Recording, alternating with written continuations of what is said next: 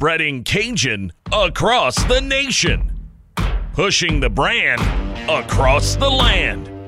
Welcome to Ragin' Review. Made by the fans, for the fans.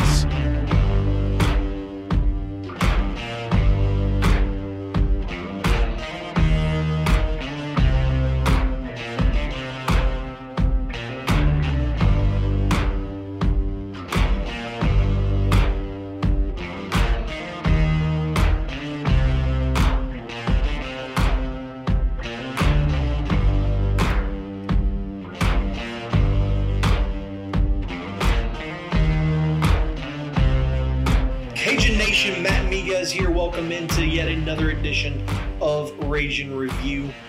Matt, Man About Town, is here with me as well. And, you know, we kind of hung in the air a little bit about who our special guest was. If you've been on Twitter today, obviously you know it is the Birdman, Jay Walker. Jay, how you doing today? I really appreciate the opportunity to be here. You know, I've been waiting for the invitation. And actually, that's a lie because I've been invited before. You've been invited numerous times. Yeah, but this was the right time, so I'm glad to be here. Threw us a bone. That's the truth. This will be fun. Yeah, no, we're obviously very excited anytime we can get somebody that is as rich in Cajun lore as the Birdman himself. You know, that's always good for business. But we're actually going to start. Man About Town has a new segment that we're going to do. So Matt, take it away. All right. Well, everybody knows that obviously Ragin' Review is growing in popularity and in footprint. We appreciate that, by the way. Please continue. We always appreciate you guys' participation and listenership. Community's going through a tough time, as is the entire country. But you know, Cajun people are pretty protective of our own, and I thought it would be something that we could do for the community to kind of reach out and find people that have been negatively impacted through COVID and maybe some other things with fallout of the virus and everything else that's going on. So we started this feature. It's Ragin' Recruits. We're basically just going to reach out to you guys, and if you know or if you've been impacted, we want to know if you lost employment, if you've been cut hours, or if you're looking to supplement, or maybe you're a recent grad and you can't really find anything that fits you, or you're having trouble being employed. So luckily today we've been actually a couple of people reached out, but we decided to select Mr. Ryan Hebert. He is the son of Mike Hebert. Everybody knows him on Ragin' Cajun as Cajun's Mike, and he also posts on Rougarooms as Cajun's Rock. So if you haven't been on Rougarooms, check them out. It's been a lot of fun. Mike is 31 years old. He lives in Lafayette. He is a veteran of the United States Navy, a submariner. Separated in 2014, Mike went ahead and used his GI Bill, graduated in 3.5 years at UL when he came home. iTech was his field. 2019, the winter of 2019 is when he graduated. He helped Mike do some family real estate improvements over the last few months, and unfortunately had some interviews lined up. One in particular with a SCADA company, basically a formality interview. He was going to get the job, and the stay-at-home order went into effect, and it was canceled. So Mike is still looking for work. He's got heavy experience in quality assurance, and to be more specific, the quality assurance was safety inspection roles on torpedoes. So I think he can handle himself. He has electronics experience from working on DoD computer systems. He is proficient in engineering, obviously, being an iTech grad. Electronics in the Navy, he did plenty of that. Maintenance planning, supervising setting of weekly subschedules. He trained and tutored, supervised younger recruits, so you know he can handle the role of management. Let me tell you something. If he's Mike Hebert's kid, he was raised Good right. man. He was raised right. You know, he knows Gerald Hebert. Everybody knows him as G around Cajun country. It's one of his references, and you know, G's a good man, and if he'll stick up for a guy like Ryan, I'm sure Ryan is good people. So we really want to help out Ryan. We know we have a pretty heavy listenership in the oil field and the local community. You can contact Ryan by email. It is RyanHebert89@gmail, or you can call him 337-739-3835. 337-739-3836. If this guy is not employable, then we should all go stand in line to Absolutely. get a handout, because that's what I'm saying. this man is absolutely qualified. So somebody out there looking for a good employee, give Ryan a shot. There you go. Absolutely. You know, as we transition from this awesome new segment that we're going to be doing every week here on Rage and Review, we want to kick off the show with some big news for a former Cajun. Robert Hunt was signed to the Miami Dolphins today for an $8 million deal. I don't remember the exact number. I know it's in the range of $8 million, with about $5 million guaranteed and a $3 million signing bonus. Huge numbers for Robert Hunt out of Burkeville, Texas. Jay, obviously, as the Matt, go ahead. You got the Well, you what got I was the going to numbers? say is, if you know the background of Robert Hunt, that deal is even more spectacular, and Jay will give us some background. Absolutely. Yeah, if the deal were for $5,000, Robert Hunt would go, holy cow. Robert's story is very interesting. He's the youngest of 6 children. His mother did not even know that she was pregnant for him. Wow. Until she said, okay, I've got this issue, and she went to the hospital and said, well, you're about to have a baby. And Robert grew up in a very, very difficult situation socioeconomically. They lived in a trailer that was not in real good shape. They had to evacuate for Hurricane Rita, and when they came back, the floor in their trailer was gone.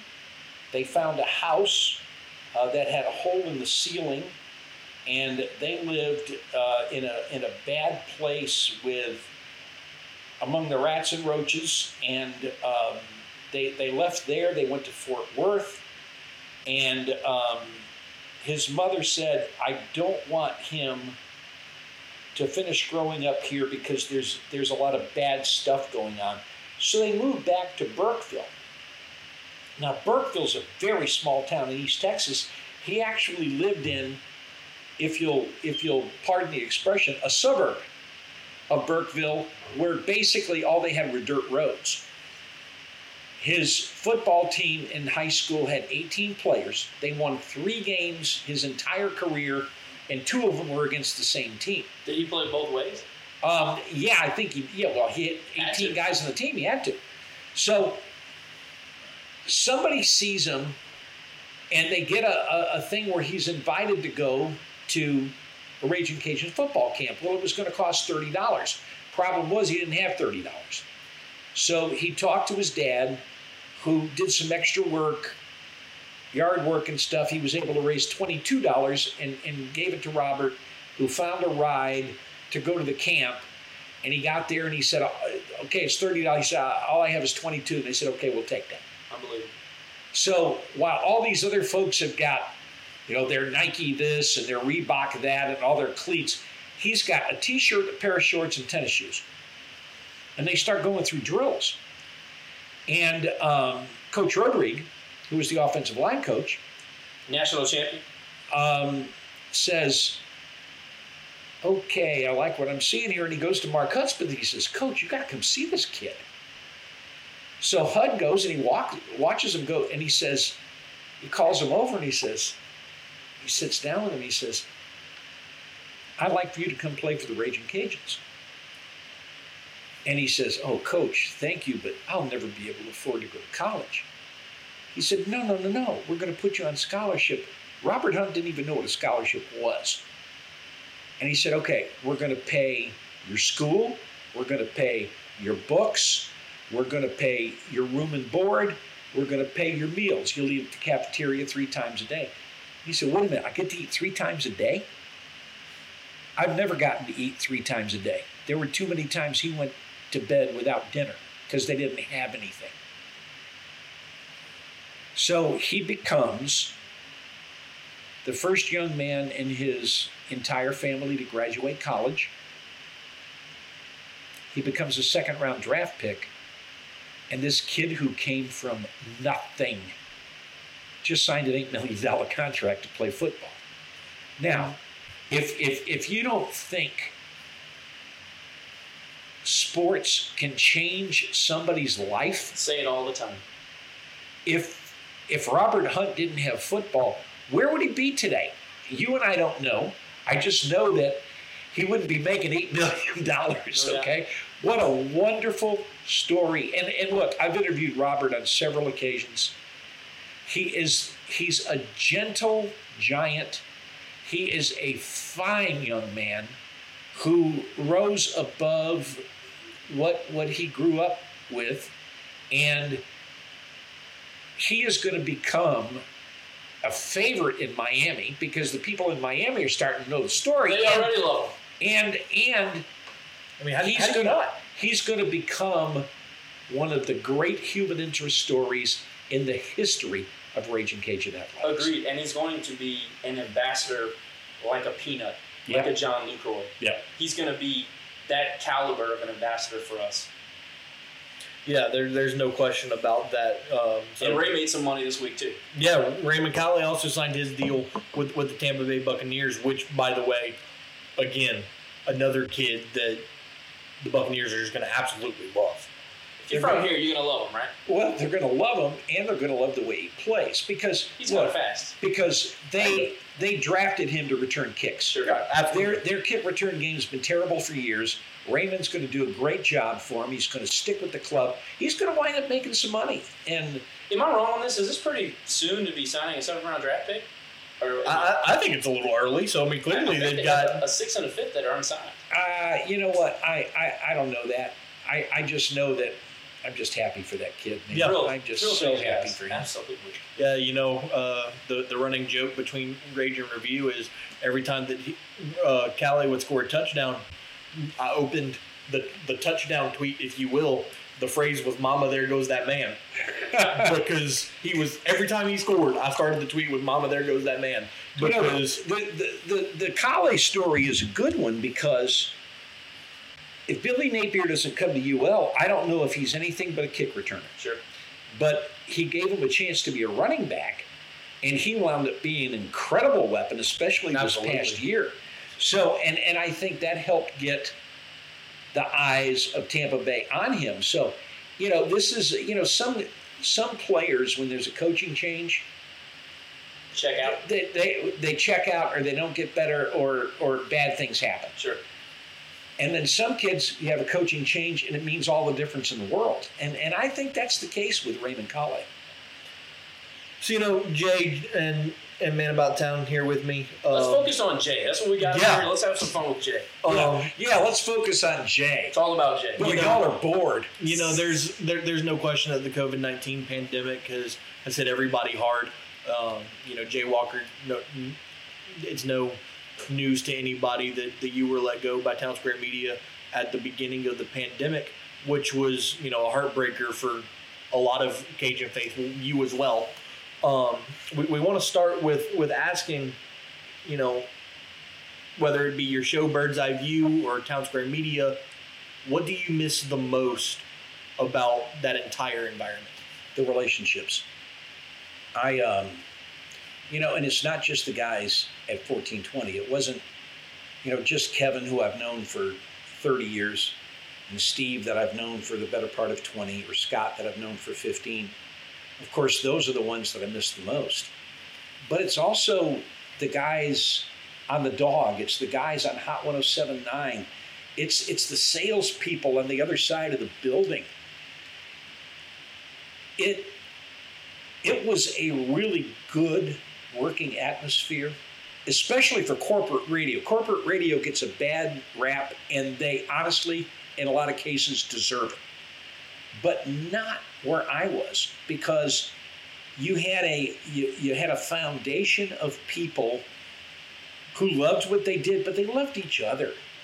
And I actually a month or so, maybe 2 months after this happened, I saw that Scott Perrin, who is Michael Dot Scott on 97.3 The Dog, and who became a good friend of mine, I saw it was his birthday. So I drove to the radio station just so I could wish him happy birthday in person, and then I realized it was his birthday. He had the day off. So I didn't even walk into the building. I got back in my car and I left. But that's what I miss the most, are the relationships with the people who were there, especially Scott. It's crazy. We did a radio show together for 15 years. I'm 30 years older than he is. LSP. And despite that, despite the age difference, we had a great camaraderie on the air, off the air. He invited me to his rehearsal dinner the night before he got married, and he and Lizzie just celebrated their 11th anniversary. What's Scott, 40? No, he's not that old. 38? I think he's 37. Okay. And I probably miss him the most because we work so closely together. Right. But I miss them all. I miss them all. They're great people to work with, and I also miss Terrible Tune Tuesday. Oh, Terrible Tune Tuesday.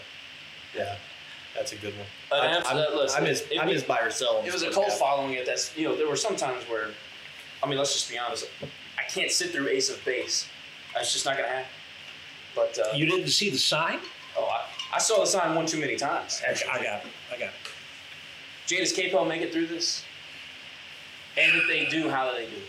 Well, the thing that they're going through right now, which is difficult, is when they made the decisions that they made, it not only affected me, it also affected Cody Juneau, it also affected Kevin Foote, it also affected Norman Locke, it also affected Ian Ozan, it affected everybody other than Greg Larnard and Scott and Steve.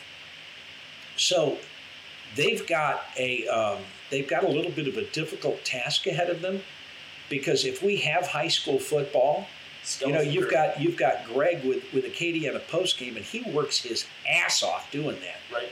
And let me tell you something. I got a lot of mad respect for Greg Larnard, because they don't pay him a whole lot, and that dude works his butt off. How did Greg hang on as opposed to the others? I think that Greg, what I just said, didn't make a lot of money. He's not the highest paid guy there, but his work ethic is incredible. Okay.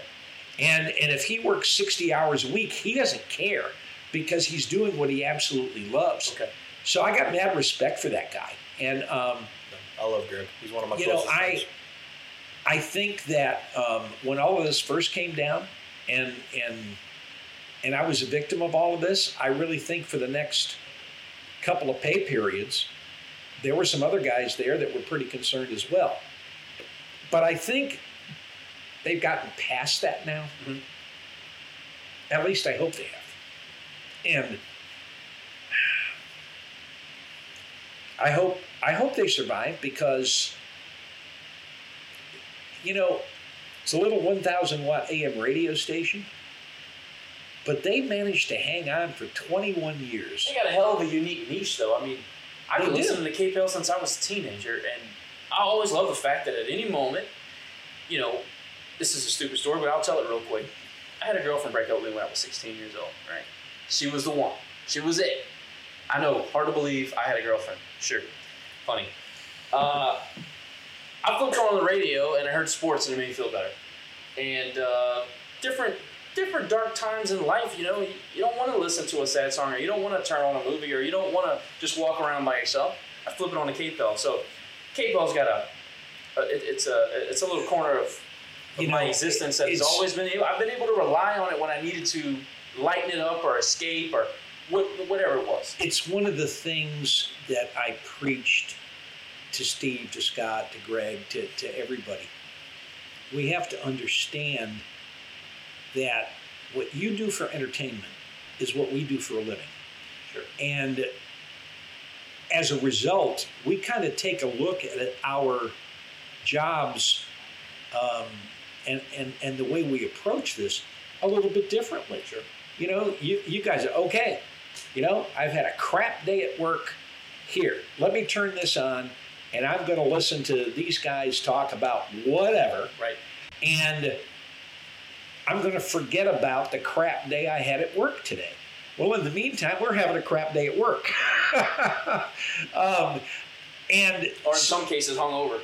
And Yeah, that's happened too. Couple times. So it's really a different scenario because I have always had to approach this from a different point of view than you guys have. Always. Because it's But it's funny because you're a fan. I am. There's a small section, well, not small, probably a big section actually, bigger than some voices out there. You root for us in a way that, some people would say, well, you can't be a homer, but I love that you're a homer. Always have. I try to be a homer and at the same time be fair. Sometimes I succeed and sometimes I don't.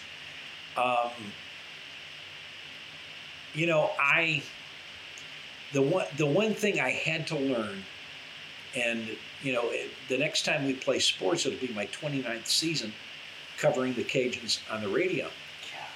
The one thing that I had to learn is never too high, never too low, and never take it personally. And as a result, look, there have been some times that have just not been good. And I've had to try to keep things on an even keel as best I can. And I've got a very good friend. He and I have become so very close. His name is Danny Reed, and he's in his 5th or 6th year doing Georgia Southern. And Danny, when we do basketball, Danny and I sit pretty close to each other. And we're playing in that second round game in the Sun Belt tournament this past year.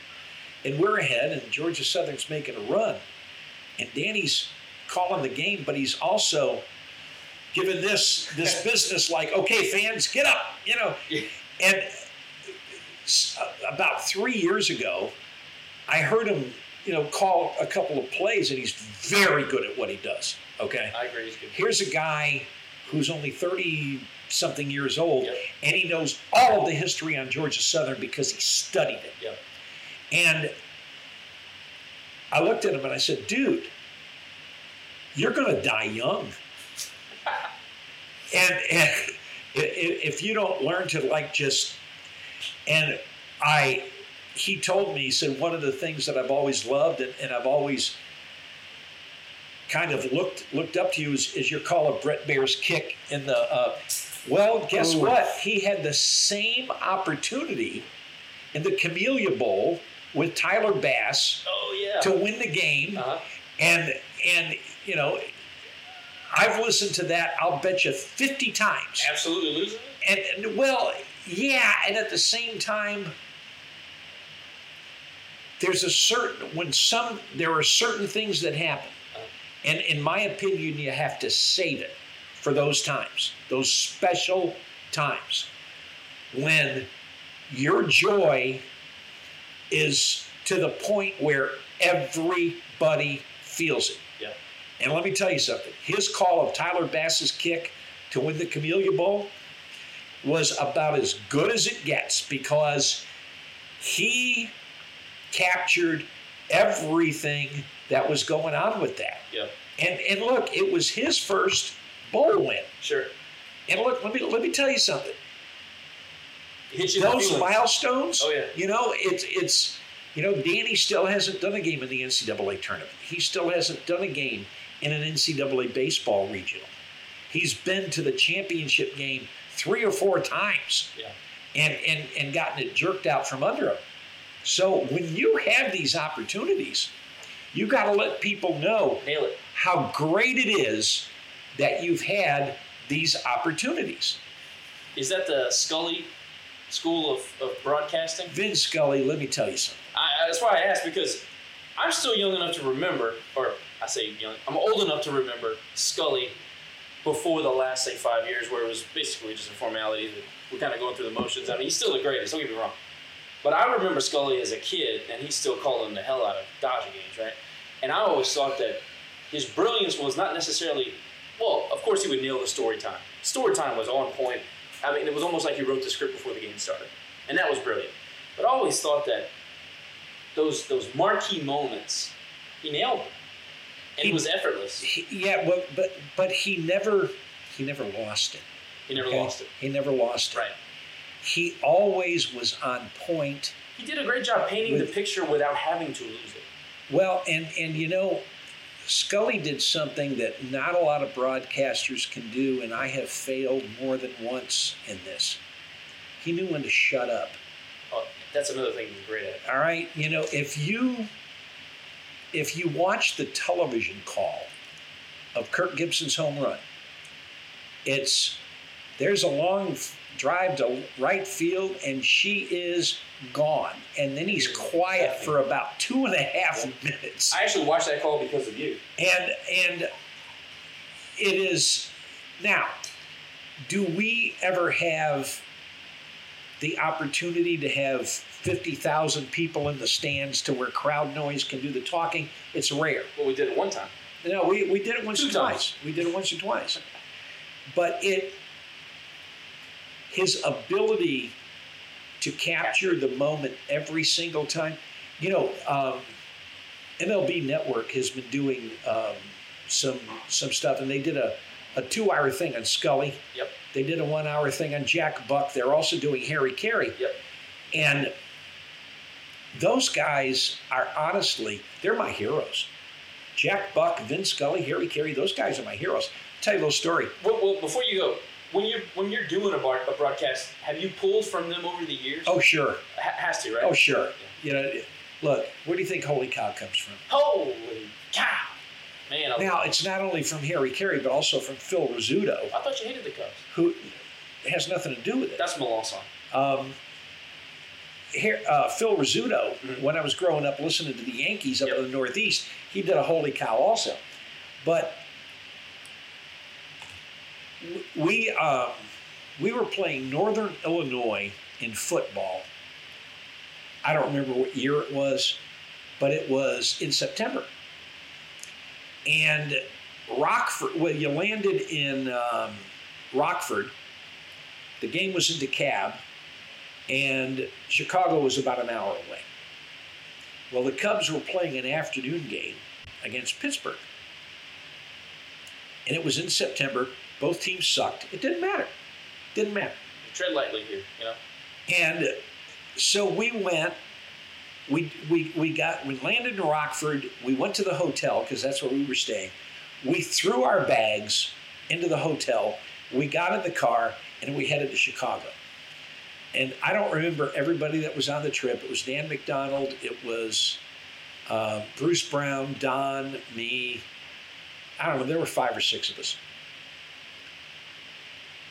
And I had gotten a hold of some comp tickets for the game. So we're sitting on the third base side. This is at Three Rivers? No, you said you're going No, to this is at Wrigley Field. So we're sitting in the we're behind third base, but dude, it's September, it's cold. Oh yeah.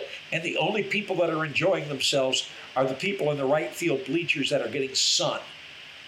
So it's about the 6th inning, and some of these guys start with, come on, let's go. It's cold. And I said, dude, we are not leaving until Harry sings. No way. So, 7th inning stretch, Harry gets on, 1, 2, 3. Spilling the scotch all over the people. Exactly. So he sings, and there's not a big crowd there. Both teams suck. There's 15,000 people there, and they throw their hands up in the air. Ah! So I said, okay, we can leave now. So we're leaving Wrigley Field, and about 100 feet away, there's a limousine. Well, here comes Harry. And he's walking toward the limousine. He's done his singing. He's done for the day. No way. He's finished. So... Did Chip finish the game, or what happened? No, somebody else finished the game. I don't know if it was Steve Stone, who it was. He sang his song, and he's out. He sang the song. He was done. So he's about to get in the limo, and we're 30 yards away. Hey, Harry! And he goes, hey! And then you see him disappear in the limo. And I said, my God, this is one of the greatest days of my life. It was so awesome. You see, I have a funny story kind of similar to that, and Jay, you'll appreciate it because it took place at Dodger Stadium. Wait, if it took place at Dodger Stadium, I need to genuflect. Well, I mean, do what you will. But, we're walking to our seats, and my dad had made sure that we had good seats for this once-in-a-lifetime experience of watching a game at Dodger Stadium.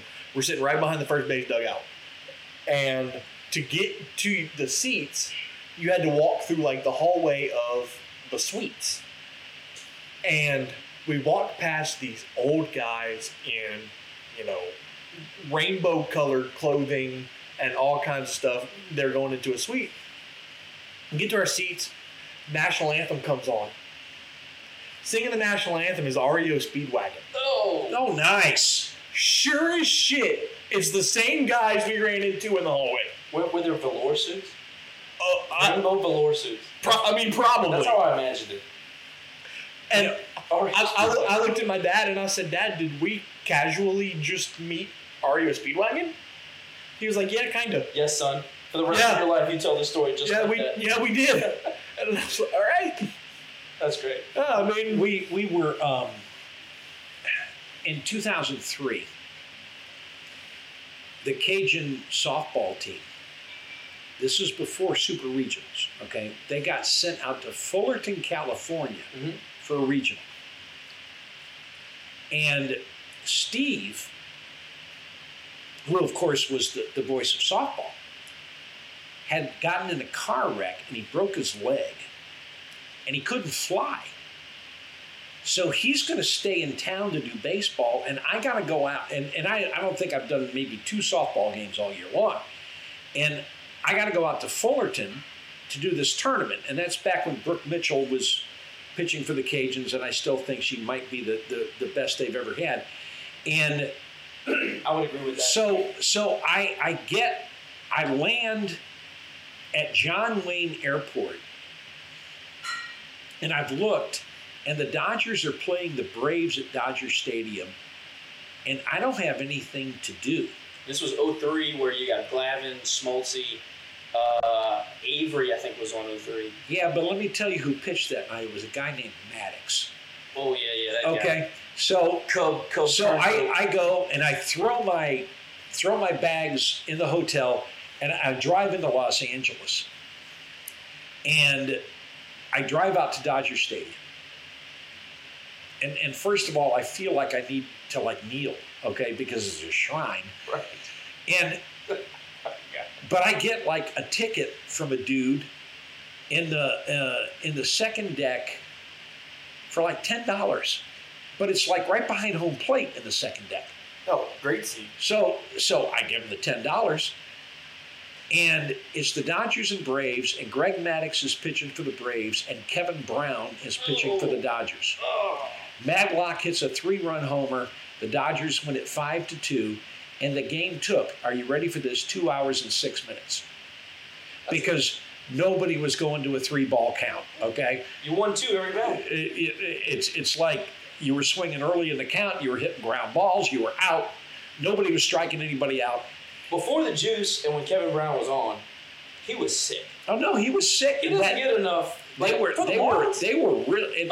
So I went to Dodger Stadium and I saw the Dodgers win against Greg Maddux. I ate a Dodger dog. I got a Dodgers T-shirt. You did it. I felt like I was somebody. Yeah, you did that. And then the Cajun women won that regional and went to the College World Series. Can you ask for a better trip? No, it was about as good as it got. So, Jay, that leads perfectly into my next question. In your 29-year career covering Cajun athletics, what is your favorite moment? Most euphoric. If you can pick one. No, I can't pick one, and it's an easy one to pick. Ooh. Okay, let me think about it. Let's think about it. What do you think it is, Matt? I think it's the 2011 New Orleans Bowl. No, that's second. Okay. Oh, I know what it is. That's second. Beating Clemson. No, that's third. Holy shit. Okay, so what's number one? Bears kick is second. Clemson is to third? Double squeeze? Yep. No. Beat A&M? No, that's fourth. Oh my God, Jay Walker! What are we doing? Has to be a Cajun golf reference. It was game 3 of the 2000 Super Regional in Columbia, South Carolina. You have to understand. Well, that's dumb. I should have known that. You have to understand that was the best baseball team in the planet. They were 50-6 in the regular season. I still have the newspaper hanging in my room at my grandmother's house. They went, I think, 2-2 in the Southeastern Conference tournament. They made them 52-8. Right. Then they swept through the regional, 55-8. Jesus Christ. And it's only the second year that we've had super regionals. Right. And so we go over there, and Dolphin on Saturday. And not only are we an underdog, but we weren't even the number one seed in our own regional, which we hosted. East Carolina was the one seed. We won that regional. What was the caveat to that? It had East Carolina play in their stadium. They were refurbishing their stadium, so they couldn't host. So we get to host. But we beat East Carolina and we go undefeated. East Carolina was good that year. People don't talk enough about that. No, they were very good. They could hit the ball. And so now we're going to Columbia.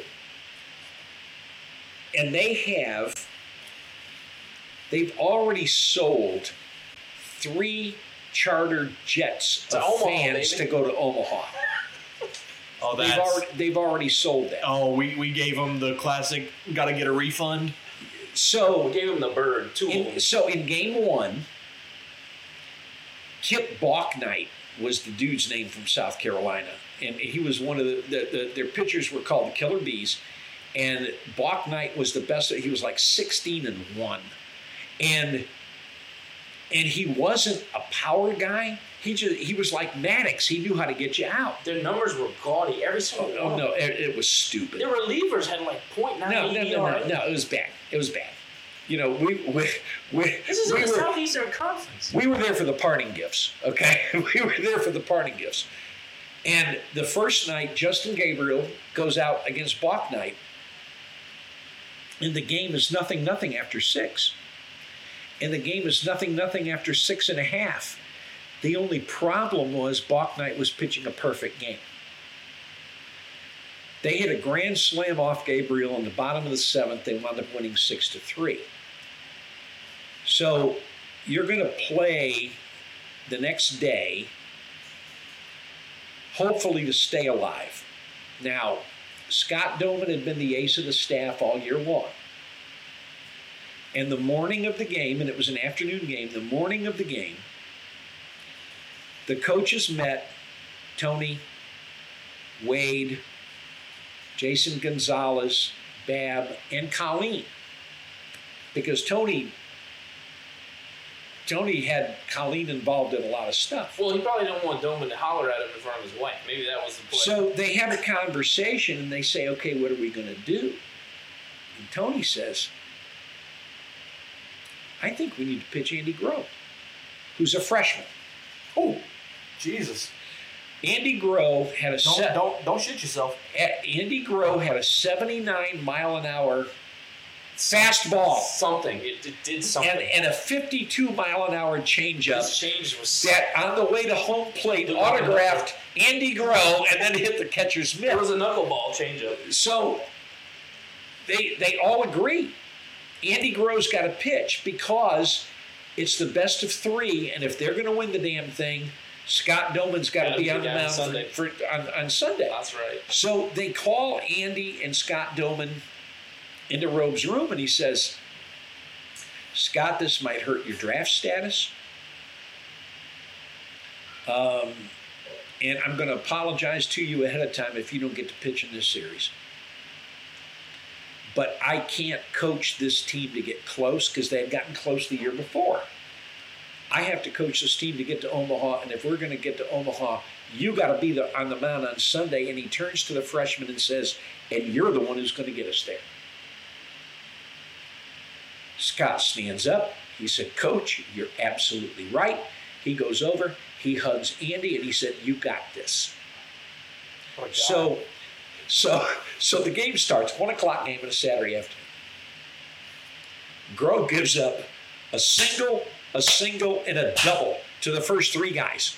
It's 1-0. They're at second and third, nobody out. Robe goes to the mound. Trots out. No, he walked slowly, and he told Groh, he said, "You're choking your changeup. Quit choking your changeup. Throw it the way you know how to throw it, and we'll get out of this. Minimize the damage," which was Tony's thing at the time. Turns around and goes back to the dugout. He gets a pop-up, a strikeout, and a ground ball. We get out of the inning, and he gives up one hit the rest of the way, and the Cajuns win 7-1. Win 8 or 7? 7-1. No, he pitched a complete game. He finished the game. Oh, yeah. It's hazy. I was a child. I was So after after the I game- have no memories. So after the game, we go back to the hotel, and I'm watching television, and they do a live shot from the stadium, and the dude is standing there, and he says, "Well, today the Raging Cajuns 7-1, and they'll have their ace going tomorrow," and he names him, but he didn't say Scott. And he didn't say Doman. He got both names wrong. And so they go back to the guy in the studio. Some little local pipsqueak reporter. Yeah. So the team arrives. And the guys start walking in because they'd gone and eaten somewhere, taking a shower or whatever. And I see Scott, and I called him over. I said, "Scott, dude on TV just talked about you're pitching tomorrow, but he got your first name and your last name wrong. So after you beat them tomorrow, I want you to find this guy and go up to him and say, 'What's my name, bitch?'" So the next day, Doman goes out and he pitches. Dominated. He pitches big time against a great team. Now He was never on the road. they hit a 2-run homer off him early. in the 6th or the 7th. Was it? Oh, I thought it was. And they're down 2-1. Yeah. And the Cajuns are the home team. And in the bottom of the inning, Rick Heidel hits a 2-run double. The Cajuns go up 3-2. They bring in O'Brien to finish it. And in the bottom of the 9th inning, the first guy gets a double. He's a number 6 hitter. Mm-hmm. And I'm thinking, and Kyle Siebold was doing the games with me. Of course, he's the defensive coordinator, Katie and High. I know Kyle. And we were both thinking the same thing. How come nothing good ever happens to the little guy? Because they get a leadoff double in the 9th, and we know that we're about to get it stuck right We've up seen our this ass. story Okay? sometimes. Yeah. But the next guy's going to bunt him to third, and he fouls off a 2-strike pitch. The next guy's a pinch hitter, and O'Brien strikes him out. And the next guy, the number 9 guy, pinch hitter. And it's like, you better get him, because this guy who's up, the leadoff guy, we haven't gotten him out the whole Bet series. like 460 for the series. Yeah. And he hits a ground ball to Scott Atwood at first base, and I'm thinking in my mind, okay, he's still got to do the underhand toss. We still got a chance to screw this up. And then he holds up his hand like, "I got this." Is that not Cajun disaster syndrome? Oh, absolutely. Absolutely it is. Oh my God. So, This is how Stars did. So we win the game, and the celebration begins, and we're doing the longest pregame show in the history of college baseball because Robe's got to go to the, and we ain't leaving till we talk to Robe. Yeah. So, Post-game show. yeah. So the 20, 30 minutes later, we've interviewed Feehan, we've interviewed Gordon O'Brien, we've interviewed each other. We've talked about, our Nelson's cussing on our shoes, and we get the word that Robe is coming up. So we take a commercial break. And Robe walks in and he said, "All right, is that what you wanted?" And we just bear hugged each other. That's awesome. And so we get back on the air, we finish it. So Wright Waters was the commissioner at the Sun Belt at the time. Kevin DeRamus, who had actually been an assistant SID at UL but was now working for the Sun Belt, was the guy who was representing the league. And Wright Waters called him and he said, "Everybody that's from the media that's covering the Cajuns, take them out for a steak dinner." So we went, we had a steak dinner, and we're getting ready to leave. Well, the bus pulls up. And I haven't had a chance, with the exception of a couple of people, to congratulate him. So I walk over and I'm shaking hands with every one of these guys as they get off the bus.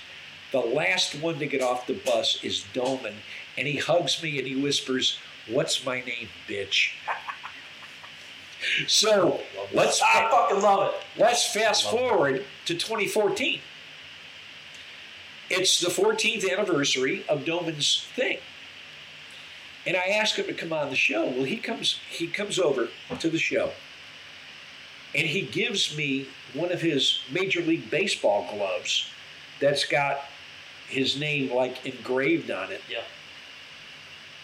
But on the fingers he's written WMNB. I love that. You know that story is That's so why. great. That's why that game It is at the heart. is my favorite. But it's at the heart of that team. Oh yeah. They took it personal. What's my name, bitch? That's the kind of stuff I like. But that was Rogue's best teams, right? That fierceness, that spirit. You know, in 2014, You realize in 2000, that team did not have a single left-handed hitter. I didn't until you just said it. I mean, as a matter of fact, my favorite trivia question of all time is, who is the only person on the 2000 Cajun baseball team that hit a home run left-handed? And the answer is Danny Mazziotti. Oh, well, shit, I got to get it.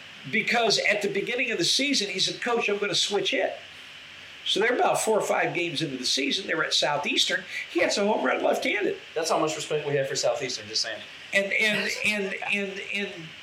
afterwards he said, Tony talked to him. He said, "Look, you're going to help the team more if you just hit right-handed." So he hit right-handed the rest of the year. He's the only player on that team that hit a home run left-handed. This is a true story. I was playing all-star baseball and making a run. I was 13 or 14. Either way, there are 2 reasons why I love baseball the way I do.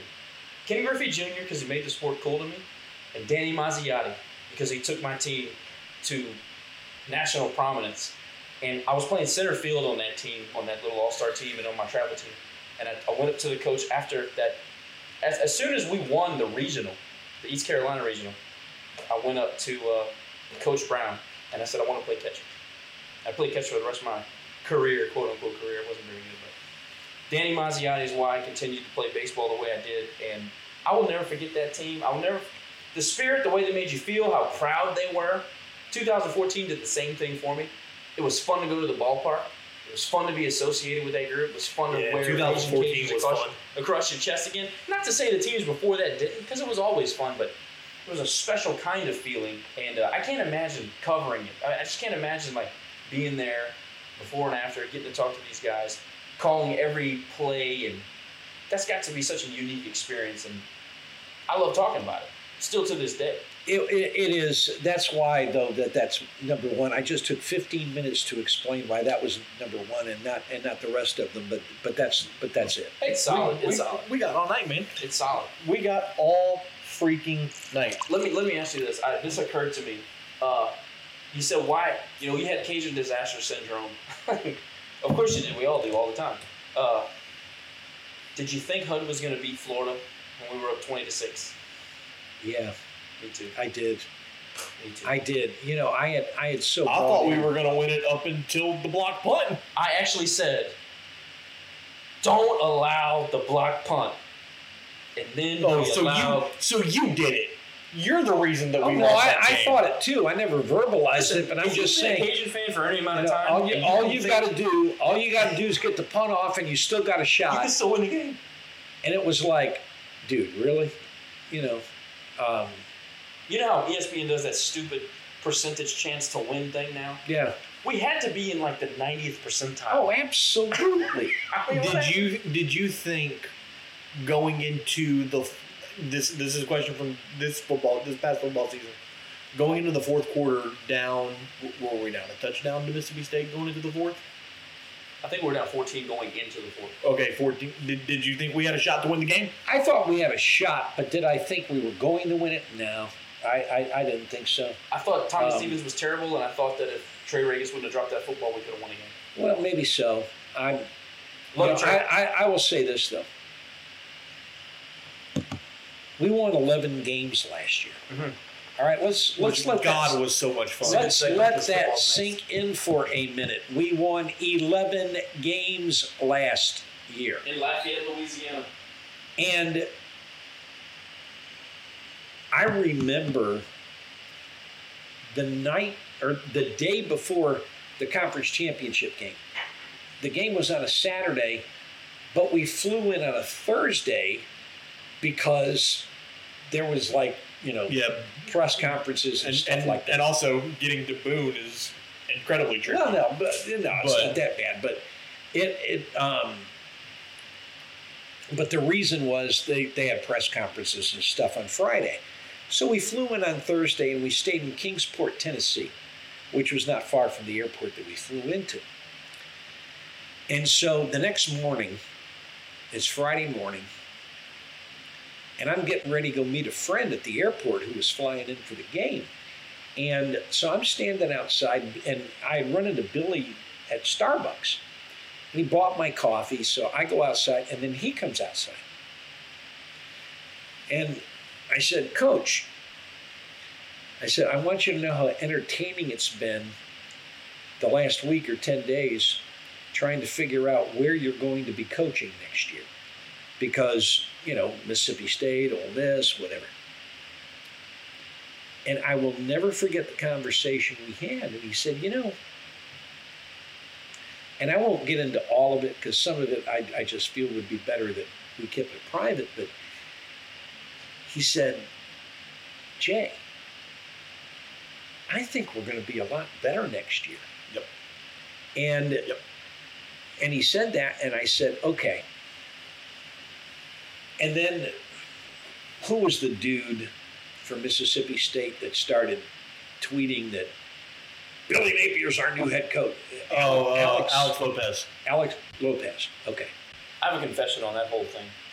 And so, I was trying to be nice and tell him, because if there was one thing I learned that morning, it's that Billy Napier was not interested in Mississippi State.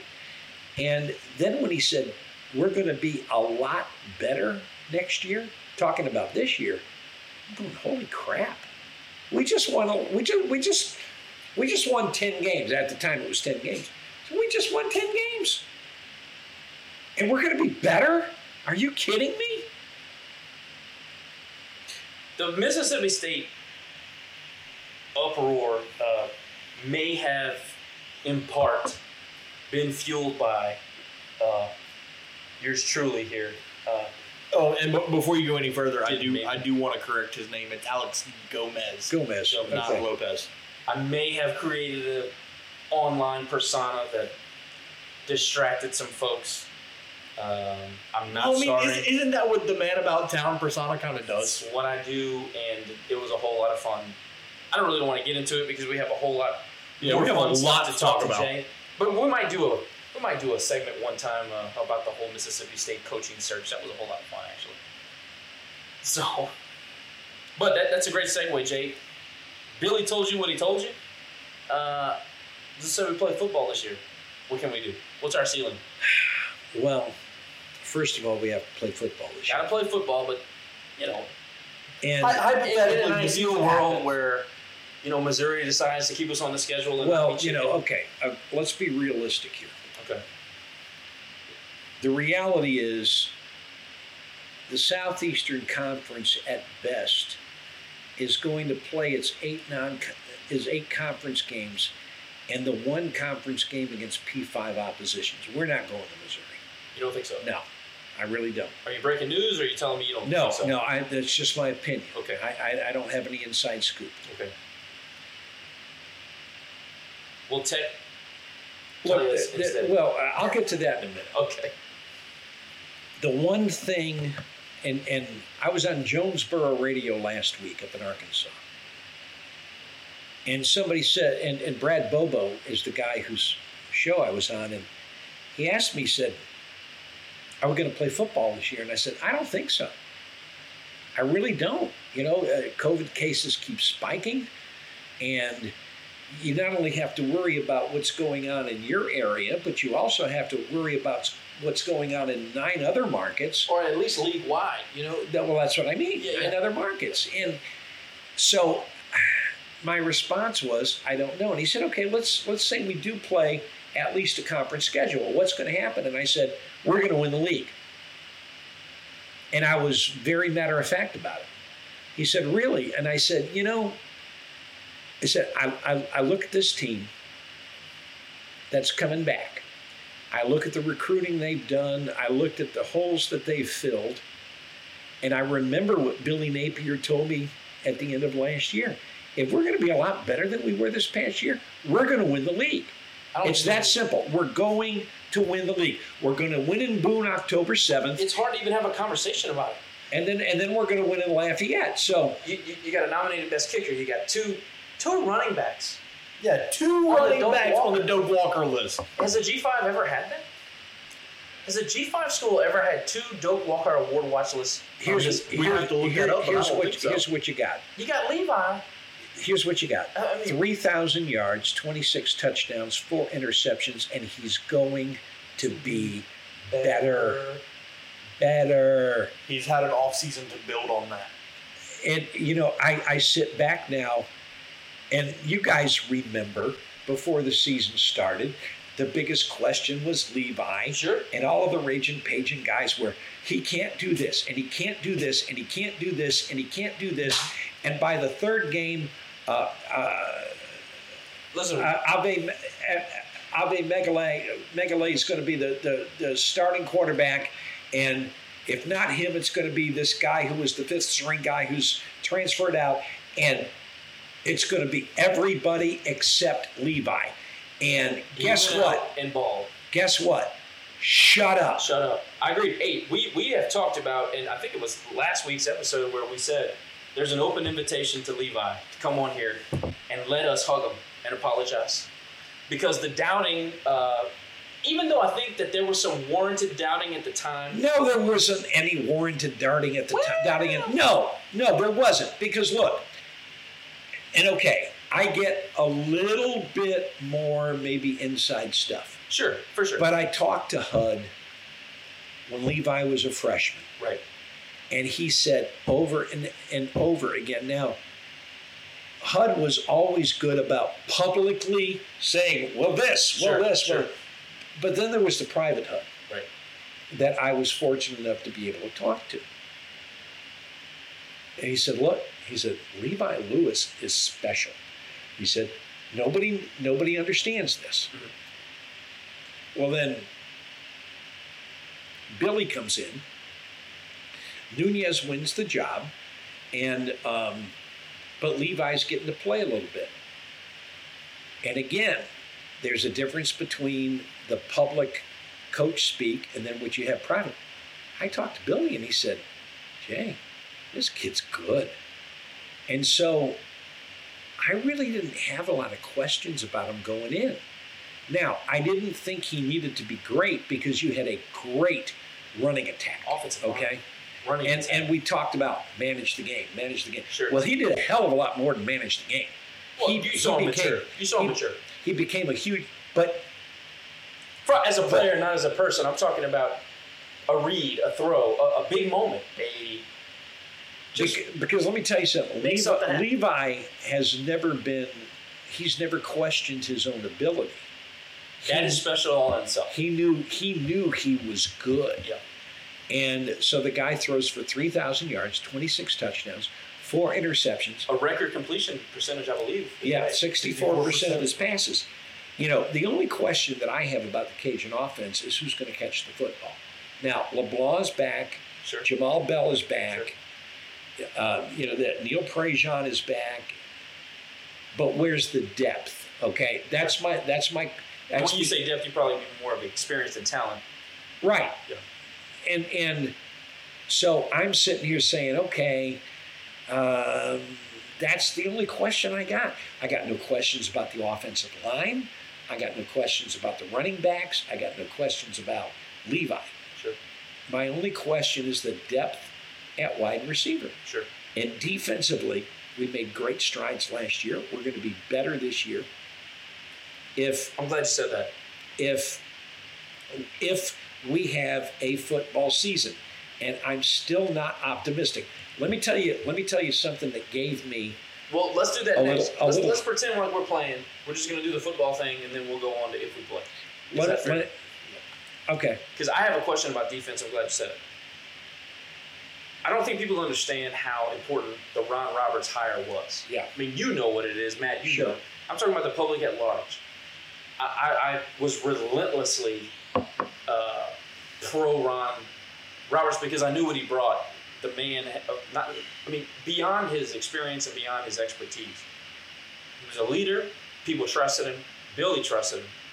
I mean, he left a respectable program to come and be a defensive coordinator. I mean, He also got his salary doubled. and he got a salary. I mean, it helps. The money always helps, but we're replacing that guy. Yeah. And it's a major replacement. I don't think it's just some sort of a tertiary addition or fill.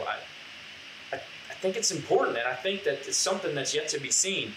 You know, everybody does the Phil Steele thing, and I have a synopsis from Phil Steele, and we'll talk about that in a minute. But I want to hear what you have to say about replacing Ron Roberts because I'm a little nervous about the Ron Roberts thing. Well, I don't think you take a major step back because The talent is obviously there. Well, not only that, but you didn't go out and get somebody who's going to come in and change all the schemes. Sure. Okay, you did it from within. Sure. And I got to tell you something. Patrick Toney's a rock star now. The players love him, and that's from Matt Barnes, so I know it's right. The players love him. Billy loves him. He's an incredibly sharp guy, and he just finished learning from a guy who's very, very good. No doubt. So, am I going to say that early in the season we're not going to miss a beat? I don't think that would be fair. But I think that overall, we're going to be fine because you've got a young dude who really relates to the players, who learned from a really good guy, and somebody that the players really look up to. They do. So I think you're going to be fine there. I would have a lot more pause if Billy had gone out and hired some other guy who was going to come in and change stuff. I agree with that. Yeah, that's clearly a fair assessment. You know, my dad and I were actually having a similar conversation a couple weeks ago. He said the only thing I'm nervous about coming into the year is the defense because you have to replace Ron Roberts. And I said, you know, honestly, I'm not that worried. Tony was here under Roberts. I doubt that he's going to change a whole heck of a lot. I also think that he's going to have more talent next year than Ron had this past year. No doubt. And Joe Dillon's going to be healthy.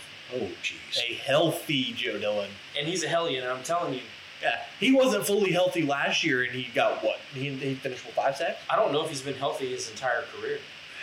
You know, it's... His freshman year, he balled out, but at the end of the year, he got the injury. And then You know, going into this year, Dillon's got a chance to be the all-time sack leader. It's unbelievable. Eli's got a chance to be the all-time rushing leader, and I never thought anybody would break Tyrell's record. Or come close to McGuire's second place. Right. I think this team is going to be really good if we get to play. And I was heartened today with the Southland Conference saying we're going to play our season. Been a few good morsels. So I think that we got a shot to play on September 5th. I do think that the Southeastern Conference, I don't think we're going to play Missouri. I don't. So I'm going to pretend like I never heard that because I don't want to believe it yet. So that leads us to the question, what happens on that weekend? What happens on that weekend? Well, here's what could happen on that weekend. You've got the Cajuns going to Missouri. That same weekend, Georgia Southern is going to an SEC school. ULM is going to an SEC school. New Mexico State is going to an SEC school. Louisiana Tech is going to an SEC school. So there's a good chance that we would be looking for a game the same weekend that Louisiana Tech is looking for a game. McClellan's chicken shit, in my opinion, but hey. No, he is. No, he absolutely is. But what are the chances? Not great. If you say 30, I'm happy with that. I don't even think it's 30. I think the first thing that if the SEC lacks the non-conference stuff, I think they try to get New Mexico State to come to Ruston, and I think New Mexico State, as an independent who wants to get every game they can, Sure. says, yes, boss. So New Mexico State, within the state of New Mexico, cannot play a football game, but they can travel out? Is that the deal? Well, I don't know what the deal is with New Mexico. I just know that they're going to be looking for a game. Sure. And that's the only, if you're talking about do you have a chance to play Louisiana Tech, that's the only shot, is that weekend. That weekend. Okay, well, I think our fan base would take a Tech game if we had to supplant with Missouri. I mean, Yeah. even if I have to go to Ruston, I'm going to raise hell. Well, and the Cajuns are scheduled to play on the road that week. And so you look at Tech and you say, hey, guys, it's a chance for a 7th home game. We'll go to your place. We're already headed up north. You come to our place later. We'll travel. It's okay. And, I think, though, that Tommy McClellan kind of backed himself into a corner Yes, sir. with that chicken shit. Message Can I say sent that? out. Absolutely. With that chicken shit comment that he made. I'm currently berating him on Twitter every day. Schedule us. And it's. I'm going to tag him on this podcast. A couple weeks ago when we had Dr. Maggard, I tried to get Dr. Maggard to No, and he wasn't to going to say something. He wasn't going to fight. Brian's too smart for us. He wouldn't do it. No, I look at that, at what he said, and I get it. Look, they've been doing it for years. They got Terry Bradshaw to come in and talk about it years ago. And, Separation shit is. but the reality of the situation is this. First of all, he was talking about conference realignment. Conference realignment's not happening. Oh, I gotta cross out one of my topics to talk about. It is the thing that we're talking about here are regional conferences, whether it's the American or Conference USA, coming up with Pod scheduling, right? well, I don't know about pod, coming up with putting your ego aside and saying, hey, guess what? With this country the way it is today, and with the questions that you have today with COVID and infections and everything else, and you also have an issue with expenses and money, you've got to go with regional scheduling. Now, football schedules are made a long time in advance, so I don't know how much adjusting gets done there. But if you can't survive this pandemic, who really gives a shit about 2020 or 2022? Sure. We're not going to get there. Well, So I talk a lot on this podcast about sports hate and sports rivalry. And sometimes when the world expands, it's not necessarily good for what's at the heart of what makes something worth following or putting your heart into, right? Why don't we play Southern Miss? Why don't we play UH? Why don't we play La Tech? Why don't we play these bastards? Well, and the answer has always been egos. Sure. Now, when they're forced into a corner, like you just said. Now, we play Louisiana Tech in basketball. We've been playing them for about the last 6 years. Southern Miss is coming on the basketball schedule this year as part of a home and home. Which is going to be great for both. Let's do Sure. it in baseball. We play in baseball all the time, but let's do it in football. Let's do it. Who's not going to show up to that game? Who's not going to show up to that game in Harrisburg?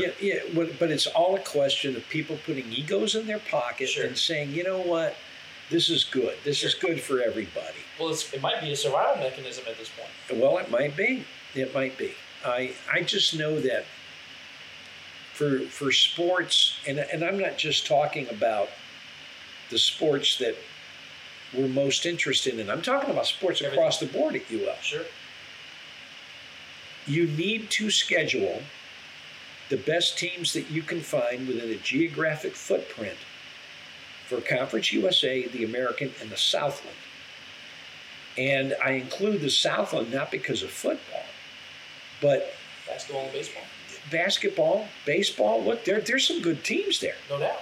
Well, basketball just made a run a couple years ago to the Sweet 16, if I remember right. And with the basketball scheduling with the MTE, the Cajuns almost had a game this year with Stephen F. Well, Stephen F. would be a great team to have on the schedule. They agreed to the MTE or to Well, they were talking. It's not going to be an MTE anymore. But had there been one, Yeah. SFA would have been part of it. And Is there any truth to the rumor that SFA doesn't want to play us? no, That's just no. that's message board bullshit. Always wondered that because they've had a solid program for 20 years. So obviously you disagree with the idea of conference realignment. Well, I don't disagree with it. I'm just telling you it's not going to happen. It's not going to happen outside of complete and total necessity, right? And I Even don't. still, okay, maybe realignment is a bad way to say it. Scheduling alignment or A scheduling agreement could happen. Okay, conference realignment is not going to happen. Not now. Not because of this. There's a big difference between the two. Sure. You see, when Dr. Maggard made his comments, he was talking about coming up with some sort of consortium for scheduling. When Tommy McClellan made his comments, He was just being a jackass. well, yes, he was, but he was approaching it from a conference realignment standpoint. Right. And those are two different animals. Right. Dr. Maggard may not have wanted to go there when you guys talk to him. I'll go there. Yeah. With Dr. Maggard, it's, hey, let's get together and come up with some thing for scheduling, and tell me, you want to apply to jump up to our league? Well, that's fine. You can do that, but that's not what Dr. Maggard was ever talking about. I know that. McClellan's just he's just bloviating, and they're on the Louisiana teat, and they won't get off of it. And Savoy's been under attack a little bit here and there, and I'm on record for saying that he's going to save Louisiana athletics, and I still believe that. And people don't understand the smart financial decisions that man has made to make where we are now and where we're headed possible, because we use very minimal state funds. We're in an excellent position compared to our contemporaries in this state, and it might not be understood for 3, 4, 5 years, but people are going to understand what separation really looks like very soon. Hopefully that'll be the case. I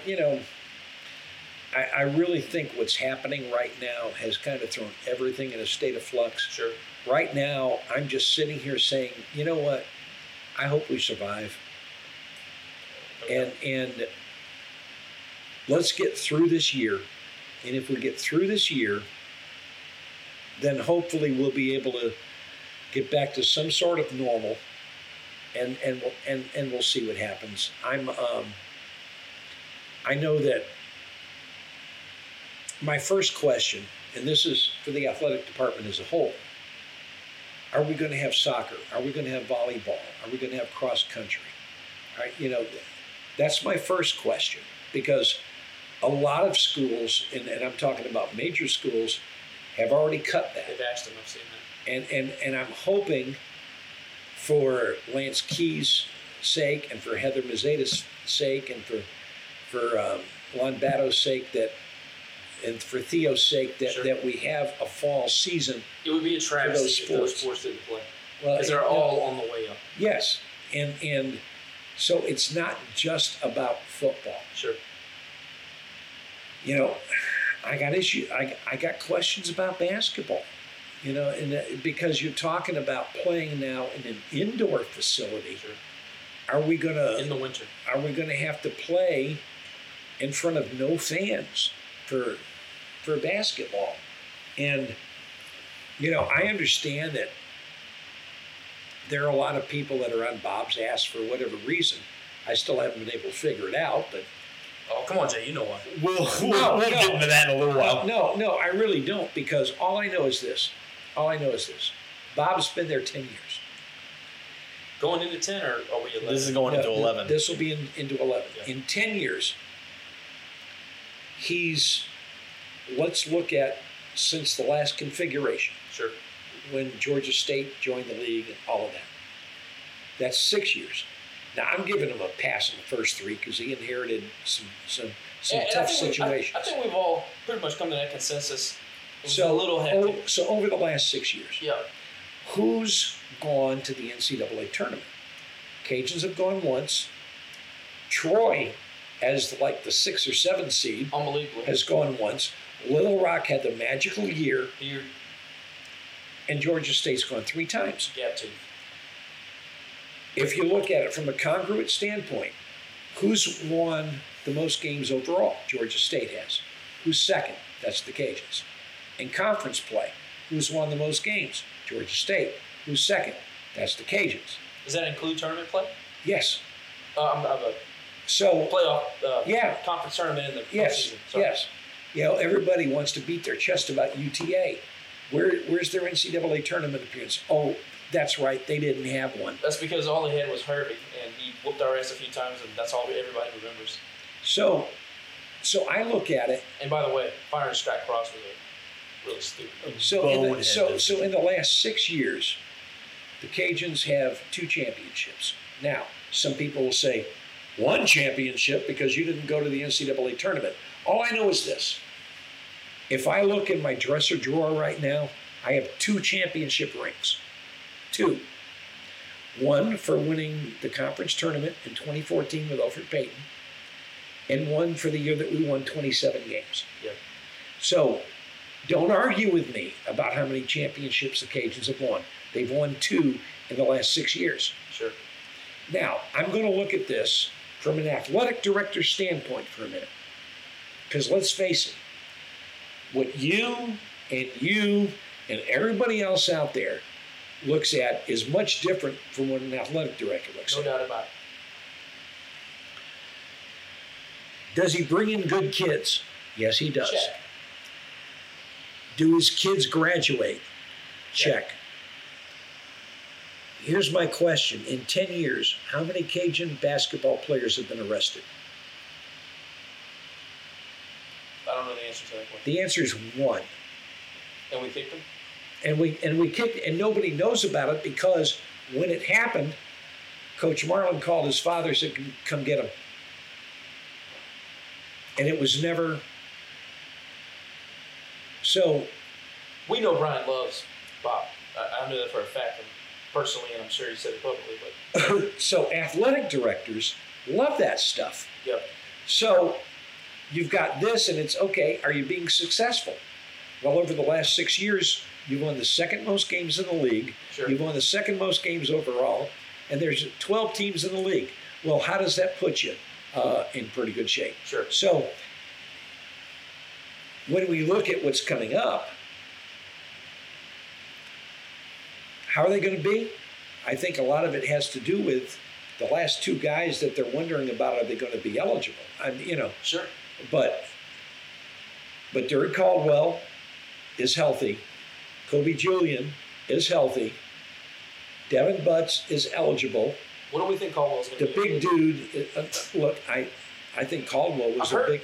I think Caldwell was their biggest loss last year. I've heard And then also lots of things about it. at the end of that, once you finish answering that question, how healthy is Julian? Well, and that's a legitimate question. Because we all knew that the other knee was going to go. We all knew anybody that has that type of injury is going to have a problem on the other side. We've seen this enough. If you follow any type of athletics, I know you do. Yeah, I don't know that. I know that last year was an abomination because of the incredible amount of injuries Sure. they had. But I'll tell you this, I think 2 years ago, if Malik Marquetti doesn't get hurt, we probably win the league. Yeah.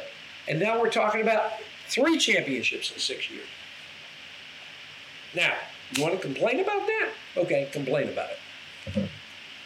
Now, before we get too off topic, I want to ask this question because before we started talking about basketball, we were right on line with it. Jay, in your opinion, what is the health of the Sun Belt Conference amid some people's leadership concerns?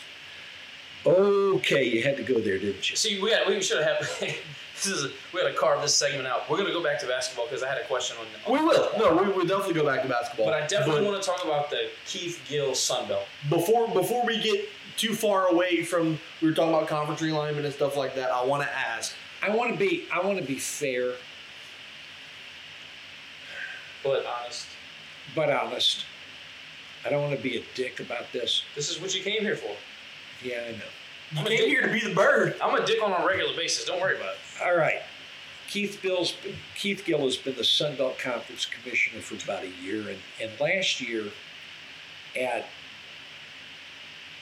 Sun Belt Media Days, one of the things that he said was, we have to do a better job of telling our story. Was Keith Gill brought on to be a basketball commissioner? No, I don't think so. Okay. I don't think so. Okay. I think that's, well, let's see. That's the public narrative. Let's see, the guy's been in this conference and this conference. A10, right? Yeah, I think that was maybe a little bit of it, but I don't think that, okay, we're going to bring this guy in because he's a basketball guy. I don't think that's accurate. And I don't think it's fair. So he says we got to do a better job of telling our story. Well, he's got a guy who's been the associate commissioner for 16 years at the Sun Belt.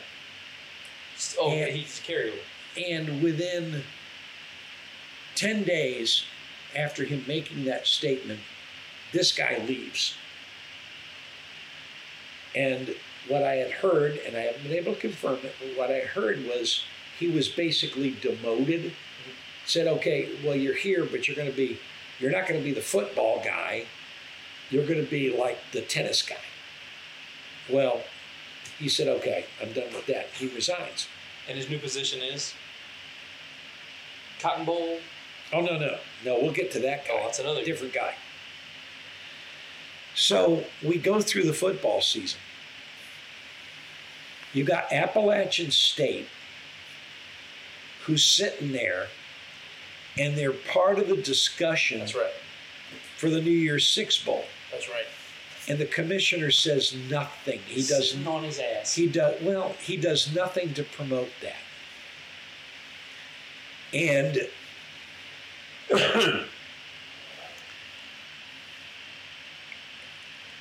the Sun Belt finishes third in the group of five.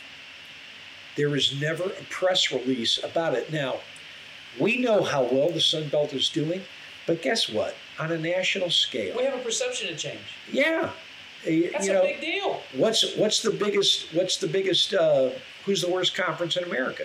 You ask America that, and they're going to tell you the Sun Belt. And they'd be dead ass wrong for the last 6 years. Well, 3 out of the last 4. And does the Sun Belt come out with any kind of story? No, they don't. But what? So then the spring comes. And they let go the woman who's maybe their most visible person in Whitney Hayworth, who... She did the videos. She did all the videos. Yeah. And so they run her off. She's doing the video updates on the Twitter feed, right? Facebook feed, right. All Exactly. the social platforms. Exactly. She's basically the face exactly. reporter. Exactly. of the Sun Belt to the younger audience, especially. Exactly. Sure. So they run her off, and they have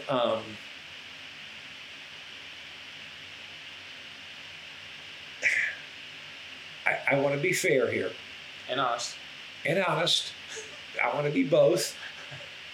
So they run her off. We deal in rumors and innuendo. And they also let 4 other people go, names that don't mean anything to us. But the nuts and bolts.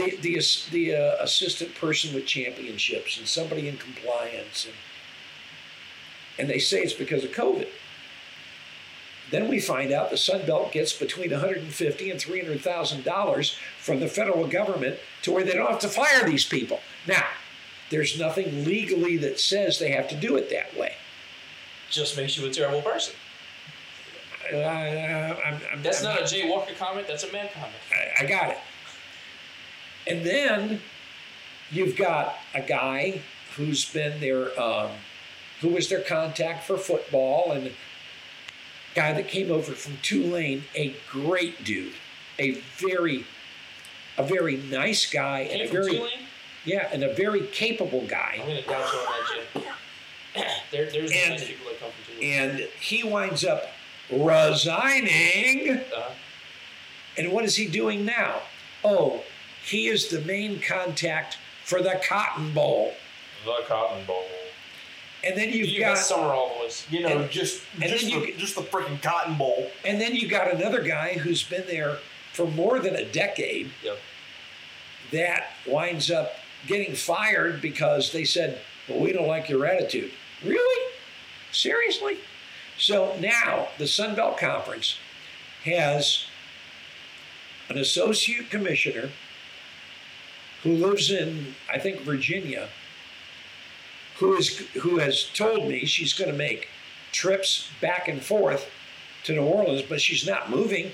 Which for our listening audience, Virginia has no presence in the Sun Belt. Just want to put that up. But she's got a husband and 2 kids, so she's not moving. Yeah.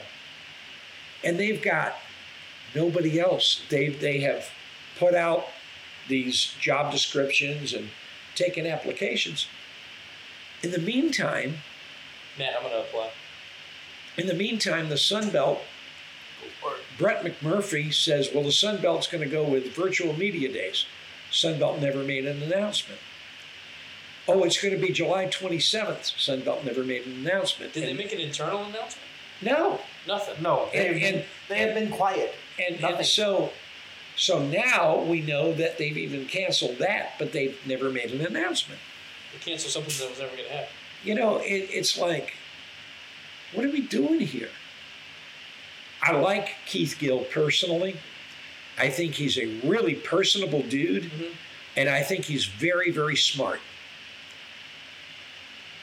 But I question his ability to communicate. How about lead? I think there's a Well, gigantic communication difference and leadership, I think, kind of go hand in hand. There's a gigantic difference between being sharp and able to talk to people in person and leading men, or leading men and women, or leading a league, or leading anything of significance. I mean, I don't see any type of result that gives me, if I'm Brian Maggard, I don't see anything that lets me think we've got great leadership in this league. Well, you know, when And I'm not speaking for Brian, I'm just saying hypothetically. when he came in, one of the first things he decided was that the logo sucked. I personally think the logo was fine the way it is. I thought it was the best one we'd ever Well, had. And I let think the me new one sucks. tell you what they didn't like. Were the patches? They thought the patches were too big because it had Sun Belt and then Conference, and So make them sweet. so. But okay, I'll be honest. follow me here for a second. I'm with you. They said, Didn't the NCC have a circular fucking logo? well, yeah, but they looked at that and they said, okay, we don't like this. I mean, Here's my problem. Keith Gill did not do a focus group. He didn't do any sort of, okay, what do you guys think? Here's a Maybe here's a a fan survey. survey. Here's this. He didn't do any of that. He just decided that the logo sucked, so he hired somebody to do a new one. Now, we can talk all day about how much that cost. I have my own figure. that would have been my next question. I presented that to the league, and their new associate commissioner suggested that my numbers were off. And you subsequently corrected her. No, I'm standing by the figure that I got, which was $850,000. Jesus Christ. Now, if I'm wrong, I'm wrong, but I got that from more than one person, and I'll tell you how the numbers broke down. $75,000 for each Sunbelt playing school, $50,000 from Little Rock and UTA. Do the math, that's $850,000. Now, they've suggested that my figures are wrong, but they haven't given me any other figures. Maybe that's where that money went, that for the 4 people they fired because of COVID, that they got the PPP money money, and they right? decided. I don't know. So I don't know any of Sunbelt that. Conference spent our PPP money on a new ugly logo. I'm not saying that. I'm gonna die. That's a Matt opinion. Hi, I'm Jay Walker, and I am not saying that. See, what we used to do here is we used to do a disclaimer that everything I said was off. It was off the reservation. Nobody had any type of. I will die on this hill. And I'm probably super alone on this hill as well. Oh, Matt loves the new logo. I don't love it. I don't understand the hate, however. Well, It's only because I think it's a clean, modern look. I remember the 80s very vividly. I feel like I'm in the 80s. It looks like an old Southland 80s logo. I'll tell you what I said to And it's ugly on the uniform. You to saw the uniforms. to the new associate commissioner. I said, first of all, your primary logo says SBC. Now I want to go back to 2014. We're hosting Mississippi State in a regional. Mississippi State, we got to beat them twice, and in the first game, they take like a 3-0 lead. And their fans stand up and they're SEC. It's one of the best memories as a fan I can remember. And then we get a 5 spot. And our fans stand up and they chant something. Okay? They chant something. Yeah. Now, Carl Benson wanted to believe they were chanting SBC, But we were saying SEC. to shove it right back up their ass. Exactly right. Yes. So there's too much similarity. Sure. And I told the new associate commissioner, I said, you know what? If I go to 10 people and say SBC, 9 of them are going to hear SEC. I said the logos are too similar. How, first of all, who approves that? Who puts a stamp on that and says, we're in the same footprint, we're roughly around the same market, we have literally 1 letter difference? How is that not going to cause confusion? You know, from a promotional standpoint, Jay, and I'm not a marketing guru or anything, but isn't that something you want to stay away from as a marketer? You would think. I would think so. And what I said to the new associate commissioner, her name is Nancy Amishoff, if I'm getting it right. I said, you know, you've got in football, the SEC supervisor of officials is also the Sun Belt supervisor of officials. Right. Same thing in basketball, same thing in baseball. She said, do you think it's been better? And I said, in football, yes. No doubt. But in basketball and baseball, no. Hell no. Hell no. Baseball has been a disaster. And so we agree to disagree about a lot of stuff. I really wish that the commissioner would make himself a little bit more accessible, because he's a very personable guy. I've had a couple of conversations with him. I like him personally. I do. I think he's a good dude. And I think he's got the league's best interest at heart. But I'd like for him to explain himself about some stuff, but he does not make himself available to do that. I'm going to be direct, and this is only the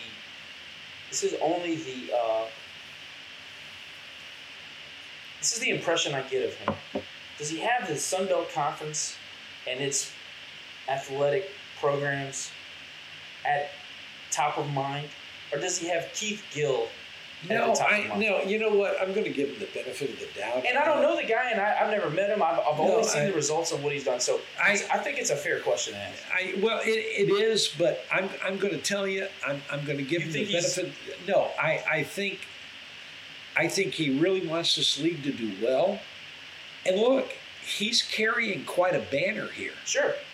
You know, they've named Delaney's replacement at the Big Ten. It's an African-American guy. Yeah. But the reality of the situation is he's the standard bearer. And I think that that's hasn't been lost on him. Sure. And so I think it's important to him that this league do well for a lot of reasons. Okay, that's fair. And so, What did he do with the A10? I don't remember the background of the A10. He was associate. Was he associate athletic director for somebody? he was at the athletic director at American University, Sorry to put you on the spot. and then he was like the associate commissioner at the A10. Associate commissioner. You know, I know he's got a great track record. his resume's not bad. Yeah. And if you're looking at somebody, say, you know what, we need to make our basketball better. Sure. And that's my immediate thought was. And it was he's mine. It was mine He's too. affiliated with A10. I'm in. And then as soon as, not only he's hired, but some of the decisions made subsequent to his hiring, I didn't get it. And I'm not that damn smart, so it's I'm not that's going to be. really a I'm not barometer going. of anything. I'm not going to be as critical or as ugly, if you want to get right down to And it, he's still a baby, right? In his new role. as some other folks are. But I got some questions and I've got some reservations. Concerns is fair. Yeah, I think that's fair. And I think he needs to step up, say some things, do some things that make us understand that he's not a puppet. Make a big decision. Yeah. Make a big announcement. Yeah. Make a big direction change, maybe. I don't think that's too much to ask. No, I don't think so. So let's do basketball. Yeah. I'll go back. I had some stuff. Okay. Yeah. I mean, let's go ahead and talk basketball, and then we can revert back to the football season because I have one topic of conversation that I still got a bunch of baseball stuff. You're the boss of this. Really we haven't wanna even hear let at you you. talk. Yeah. We haven't let you talk. Right, I created this damn thing. No. So let's go ahead and talk about basketball. You know, obviously, basketball is going to be the second most important fall sport to most people. Sure. After football, what kind of developments is the basketball program making? And in your mind, what is a reasonable expectation for the fan base in 2020? Well, I think that the second part of that is going to be directly affected by who's eligible and who's not. You know, I think the big Isaiah, help me, okay, the prep school guy who would come in as a freshman, I think there's a question as to whether he's going to be fully eligible. I'm gonna get his name for you. All right, the big dude from Portland and Devin Butts, they're both eligible. We know that. So there's two other guys we're waiting on. Now, if all four Isaiah Richards. If all four are eligible, then, geez, I think they got a chance to be really, really good. Yeah, Theo Okuba. Yeah. Let's suppose Theo and Butts are the only two that are eligible. Then, if you look at the roster, Theo replaces Tyrus Smith, and I think he's going to be better than Tyrus Smith. And then you've got Dew returning there also. What do you expect out of Dew? Do you think big improvement? I think Dew is who he is. I think he's got some skills. No, I think he does too. I think he can be not only a contributor, but I think he can play. No, I just think can, he understands. He's got to I understand agree. his role. I agree. And then you have Cadwell and the return of Kobe Julian. Who, by all accounts, is healthy. Yeah. Now, if both of these other guys are eligible, then shoot, I think they're a contender. And let's not forget the reigning Sun Belt Conference Freshman of the Year, Malik Wilson. I mean, you know, between Malik and Sed, and let's talk about who they got coming back. You got Malik, you got Sed, you got Dew, you've got Trajan Wesley. Those are the major guys. They kept Spenku because I think Spenku's got upside. Yeah. I think Spenku's got upside He's got too. huge upside. So in a health-ridden type season towards I don't understand why he didn't play why more didn't last year. Spenku get 30 minutes a game? I asked Mike Murphy that one time. He never gave me an answer. Well, I don't understand why. Just let him figure it out. Give Duke the ball. Say, hey man, Figure out who can dribble. Figure out who can shoot. What can you do? Now, Spenku, Because what did we have to during lose a good part of the season, Spenku was a fourth foul waiting to happen. But I heard that he had some anxiety problems. Like he'd get a little nervous. Well, and maybe that's true. I just think in the second year, he's going to make some strides. Now, will he make enough to be any kind of factor in his third year? I don't know that. But I think they got a chance to be good. Sure. I don't know they got a chance to be great. Being a chance to be great has to do with you got two guys. Are they going to be eligible or not? And healthy, obviously. And healthy, obviously. Yep. You know, if there's one thing we've learned in the last 2 years, all it takes is one or two injuries in basketball, and then to really ruin everything. And it really does. Now, I agree with a lot of the folks who believe that 2 years ago, if Malik is healthy, we'd probably win the league. Yeah. I would agree with that. I really would. Last year they had so many injuries it was like, that it's like a core injury in football. Yeah. Like, you can't recover 6 linebackers injured. And then you can even go back to 3 years ago. If Keenan Gantt doesn't get the flu and Jonathan Stove doesn't have a bum ankle, we were in the dance. Yeah. By a long shot. And were we in the dance? But even with that, I still got a ring. I just want to let you know. Still got that ring. Still got that ring. Yeah, my brother's got a ring from 14. So I have said many times that I felt like Ced thinks he's a combo guard, and I think Bob is good enough to his players to let him do what they want to do. From a layman basketball fan, I always thought he was a true, pure shooting guard. He is. And I always thought that a little more spacing and get the ball out of his hands. Now, I know losing a few point guards over the last 2 years, you got to put him in the action. So I totally understand that. With the rise of Malik Wilson, you got Ced as a true 2. If everybody else stays healthy, can win the league. But I want Ced shooting the basketball. Yeah, right? and I don't know. Ced Russell's bombs away. I don't know what the rest of the league has got. I'll say this, okay? Had we not had the pandemic to cancel what we had, sure, Little Rock was really good, and they didn't have any seniors. Came out of nowhere. Yeah, they were really good, and South Alabama at the end of the year finally figured it out. What the hell happened there? Well, they had all the ingredients. They were supposed to be. They were the team to beat. But they had Ajay. I mean, Ajay was a sick. All of a sudden, out of nowhere, he can't make a shot for 3 weeks. And then they go on the road and lose every game they play. Well, you know, I called Dave and I was like, Dave, I'm not a big Richie Riley guy. You're not the first person to say that. You know, Trey Mitchell. Yeah. And Ajay. That's another podcast, Matt. First of all, I don't think they liked each other all that much. Yeah. And then you brought in this Coleman kid that was supposed to be all that. And when you bring in too many transfers at one time, it just kills your chemistry. And it's the old Rove adage, right? Yes. And it holds true to every sport. That's true. And that's the thing that I love about Coach Marlin, in that if you're one of those guys who upsets chemistry, see ya. And, you know, I will say this. I was accused back in the days when I did radio. You don't say.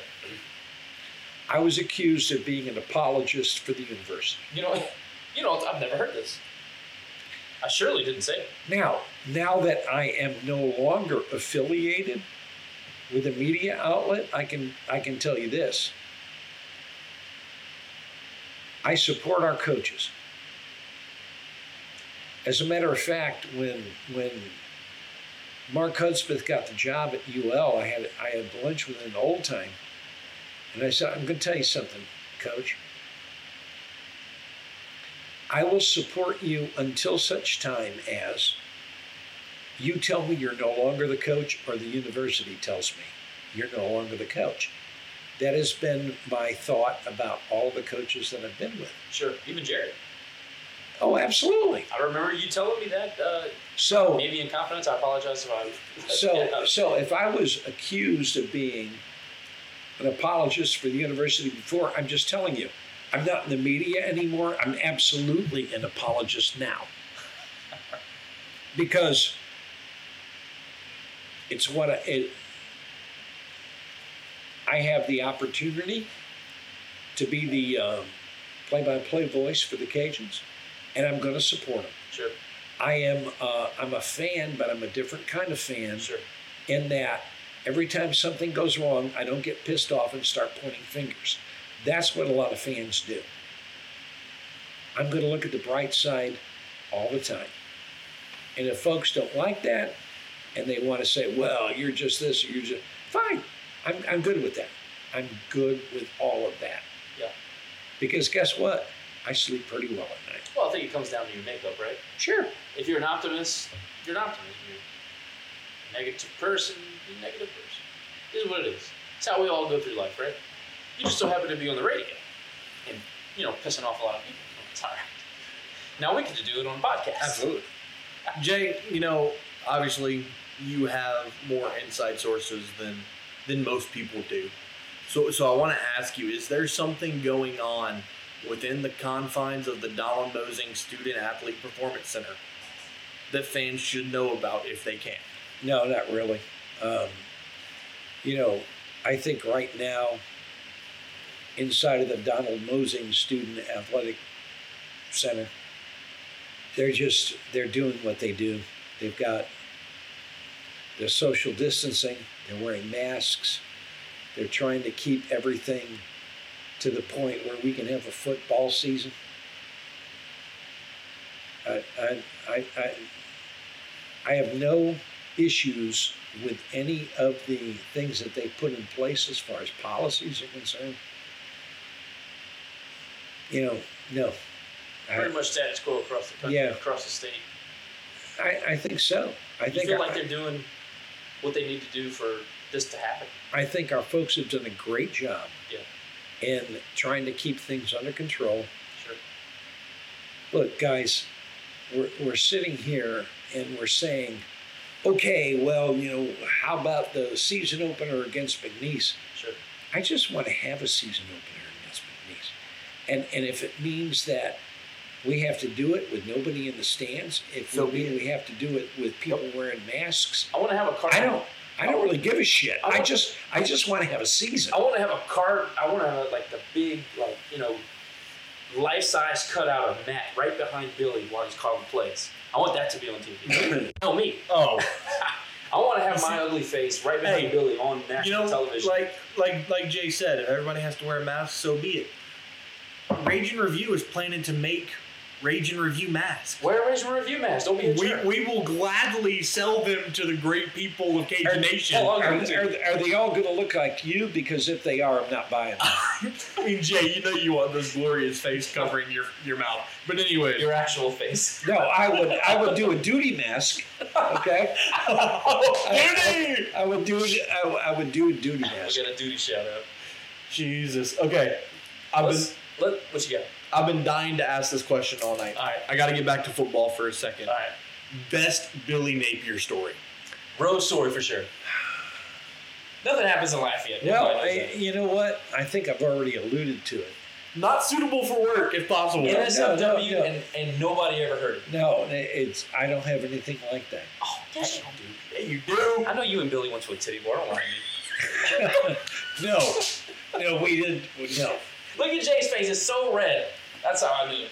No, I think we've already talked about it, and that was the day before the conference championship game last year, when we were talking, and he said, I asked him about Mississippi State and Ole Miss, and he said the things that day that made me realize he didn't want those jobs. I ain't going anywhere. And you know what's great? You look at a guy like Eli Drinkwitz, okay? Oh man, listen, don't even start. The fraud. He goes to Appalachian State. The fraud. and he wins 12 games, Ready-made winner. and and he gets, they offer the job at Missouri, and he goes, okay, I'm going 3 point whatever $million. Yep. And he'll go there for a few years, and he'll get his ass fired, and at the end of the time, he'll have $10 million in the bank. I respect that. Well, I don't respect him. You know why? Because he lied to the people in Boone, and then he left for Missouri, which is not a winner. Okay, he's not going to win there. And then he plagiarized the welcome statement that he did it at. Same thing. But he's And he'll be a running back. But he's coach. going to make $10 million in 3 years. Okay. I probably don't hate him for that. I mean, at the end of the day, this is America. I am a capitalist, but it's so Dude, it's bad. $10 million in 3 years. All right. It's hard to kiss ass, though, Jay. No, I understand. It's hard. But you got Billy Napier, who is making a certain amount of money at UL, and probably has a chance to increase it by 10-fold? 100%. But he says, I'm here in Lafayette, Louisiana. I'm making a good living. My wife and kids love it here. If I'm going to leave, I'm going to leave at a place that I think I can win and go to the next level. Be a man, man. Well, Be a man. let me tell you something. Missouri ain't the place. Start Vegas sure as hell ain't the place. Exactly. Well, and So, before I go any further, obviously just fun. Sorry, Mrs. Napier and children. I apologize for the titty comment. But quality of life in Lafayette is excellent. no, it Quality is. of pay in the Sun Belt is pretty excellent here. If you move on, you're looking for prominence. You're looking for maybe a blue blood job, Now, if I'm Billy Napier, which, by the way, is an accomplishment for us. if I'm Billy Napier and I'm looking at this Sure. college football landscape, Chatsworth, Georgia is where he's from. That's not all that far from Columbia, South Carolina. And we've said it all along. We think it's South Carolina. But I'll say this. If Billy Napier is going to take a job anywhere, SEC, Big 12, Big 10, doesn't matter. Here's what I know about this man. He will take a job where he feels like he can win. Big. It's not going to be one of those places like Eli Drinkwitz, where he goes to Missouri and he's going to get $10 million in 3 years and go, I'm here. Billy wants to win wherever he is. He wants to win And, big. and if you see him leave, it will be for a job where he believes he will win. Yeah. And that's why, if it does happen, When it happens. I'll stand there and go, dude, No doubt. because he knows he's going to win wherever he goes. And he's going to drag us along with him. The legacy, right? Sure. His story and his journey. It's going to include us. It's going to include Nick Saban. It's going to include Dabo. It's going to include Louisiana Raging Cajuns. And that's a big deal for us. Sure it is. Name a time where it happened. So what else you want to know? What? I didn't hear what you said. So what else do you want to know? No, I mean, obviously, I'm going to go ahead and let Matt continue to drive because I don't want to step on his toes. Hey, there's no toe stepping. Okay, I'd so love to talk some baseball. we're gonna get you to spill the beans with another story, and then we'll get into baseball and we'll wrap it up from there. A story from the road that nobody has heard before. And it can't be the time that we got really, really not High-eyed. sober and shared a bit. Can't be that story. Okay. May have been intimate. Who My knows? my road stories have to do with oh crap. And there are 3 football stories. And it can't be you and Craig Molasaw sipping bourbon by the pool. And it can't be Because- anything you ever said on the BEV show. Because that's Give me something good. I need That's something expected. authentic, Jay. There are 3 stories I'll tell you about traveling with the Cajuns. Let's hear it. The first one is Jerry Baldwin's first game as the Cajuns coach. Any story that starts with Jerry Baldwin, I'm in. So it's 1998, and we're opening the season at Oklahoma State. So at the time, we were flying out of Paul Fournette Air Service. Yep. So we get there at 8 o'clock in the morning for a 9 o'clock flight. And Nelson Scheck-Snyder, the athletic director, says, all right, we've heard from the airline and there's going to be an issue, so come back at 2 o'clock.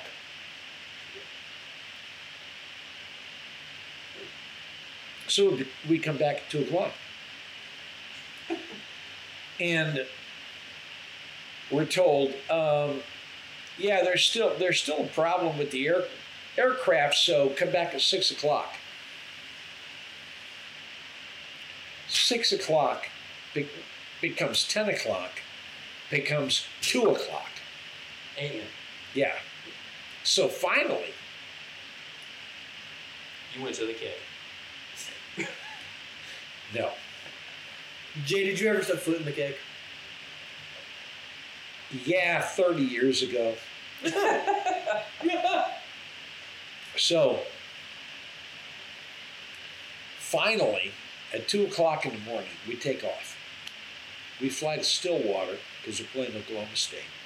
Actually, we fly, I think, to Tulsa, and we have to bus.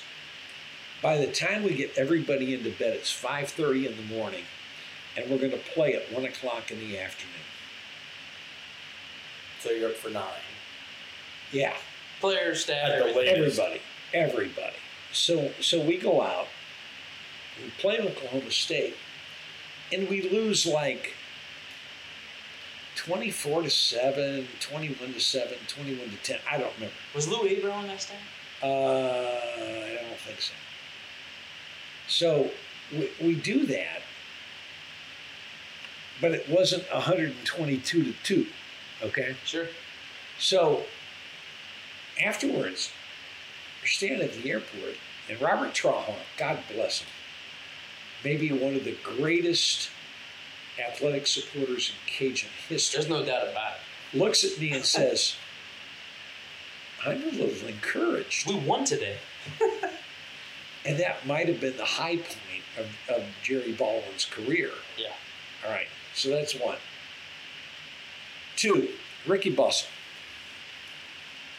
2000, I think it's 2008.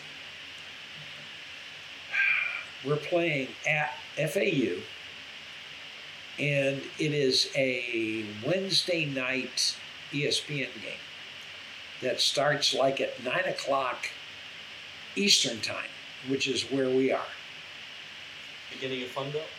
And we win 6-0 when Michael Adams deflects a pass in the end zone on the last play of the game. We win. So we fly home, except we get to Lafayette and they say, all right, there's fog, we can't land. So they divert us to Houston. Wait, hold on. You get to Lafayette, they divert you to Houston, Yeah, not Baton Rouge, right. not Houston. Alexandria, Houston. not Lake Charles. So we land in Houston, and we find out that the fog is so thick, we ain't getting out.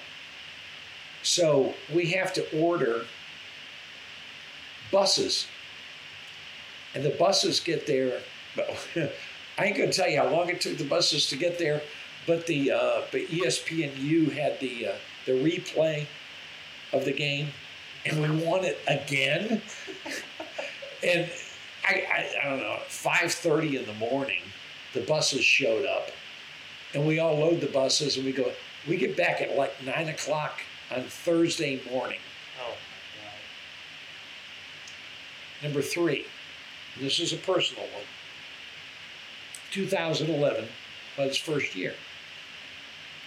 We're going to play Middle Tennessee, and we're staying in Nashville. And we go to Nashville, and There's about 12 of us for dinner. Scott Farmer, Jim Radcliffe, who was Scott's, did all the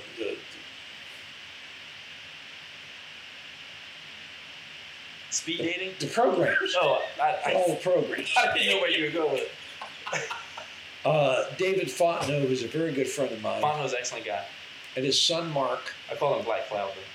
John Bordelon from Home Bank, Yep. Ken Ardoin, who was the vice president at the time of UA, and a few other people. There were about 12 of us for dinner. It's a Friday night, we're in Nashville. And I know that my dad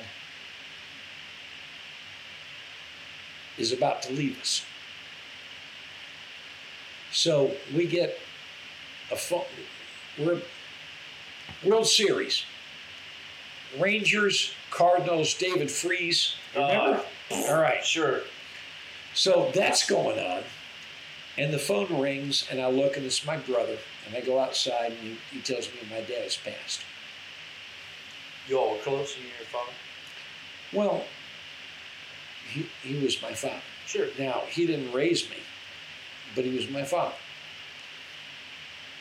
So I go back inside. Steve Peliquin's there too. And the word kind of gets out about what happened. So, Yeah. folks are coming to give me a hug and stuff. John Bordelon from Home Bank was the greatest because he comes to me and said, "What was your dad's name?" I said, "John." He said, "Come on, we're gonna go drink to John." And we hit every bar on the way back to John. And we drank to my dad at every stop we made. That's awesome. Mark Fontenot found these twins that were tending bar. Now we're getting somewhere. Shab baby. I bet. No, they were incredibly nice looking. Listen, this is the content I'm here for. So we go back to the hotel, and John Bordelon's, hey, to John, hey, to John. Keep your hands to yourself, sir. So we do that, and then the next night we play Middle Tennessee. We beat the crap out of them. Hell yeah. It was HUD's first year. Beat the shit out. Game's over. We go to the airport, and we got a mechanical problem, and the plane can't leave. Jesus Christ. So Troy Wingert gets on the phone. Okay, we got like 120 something people, and we got to find a place for them to spend the night in Nashville. Same thing happened to us in freaking Johnson City, remember? 150 people to find a place to stay in Nashville. No, it ain't the same thing. Well, no, when you and I went to App State. Yeah, but it's not the same thing. Because Nashville was... It's 130 people to find a place in Nashville. In Nashville. Oh, yeah. It ain't the same. So Troy Wingert is on the phone, and finally he finds a place. This Best Western outside of Nashville. Oh, Lord. And we go there, and we check in. It's 5 o'clock in the morning. And it's about Did you check in for 6 hours? It's about 55 degrees in the room. And at the time, I am a voter for the Harris poll. So I got to get my vote in at 5 o'clock in the morning. And it's 55 degrees in the room. So finally we get that done. So the next morning we wake up. We're going to bring everybody to a Golden Corral. Hell yeah. To eat. Golden Corral. And then we're going to fly home at 4 o'clock in the afternoon. So on the way to the Golden Corral, there's this dude. I don't remember if he was a cheerleader or who he was, but he starts having a seizure. Oh my God. And they got to bring him to the hospital. So this bus diverts to the hospital. Scott Farmer, the athletic director, stays with him. And we go and we eat. And then we come back. You guys left the seizure guy? Well, no, he was with Scott. So you guys left Scott with the seizure guy? He went in to go the calories and came back? So they get back, and he's fine. They gave him medication. He's good. And we go, it's 4 o'clock in the afternoon now on Sunday. My father has passed away. And we've had to spend the night, and now it's 4 o'clock Sunday afternoon. And so now they decide that everybody has to be hand checked before they can get on the plane. Well, Raymond Blanco and Kathleen are on the flight. And I will say this. Kathleen Blanco is one of the kindest human beings I've ever met. Shout out former Governor Lafayette. And as a matter of fact, that morning when we got on the bus, she had heard about my dad, and she got up and she expressed her condolences and hugged me and told me she loved me. Wow. And one of the kindest human beings I've ever known. You want to hear a bad word around her? You can go ahead and criticize her politics. I don't give a shit. I don't. But a kind human being. Sure. So we're all getting hand wanded and patted down. So I'm on the plane and I'm looking out. And Raymond Blanco comes up. And they start, they grab his boobs, and then they hug him from behind, and they're patting him down, and they grab his ass, and he jumps up in the air. And so they let him go, and then Kathleen comes on. Now, understand, she's a former governor. Sure. So she stands there, and they're patting her down, and they like feel her up, and God, come on, really? What? And she gets on the plane. She's probably excited about it. And I'm saying, really, did this really happen? That is maybe my favorite road trip story of all. Watch the governor get pat down of the governor. Yeah. We finally got home at 6 o'clock on Sunday. It was just too stupid. I knew Jay had some good dinosaurs. And you probably slept for 24 hours. Yeah, maybe so.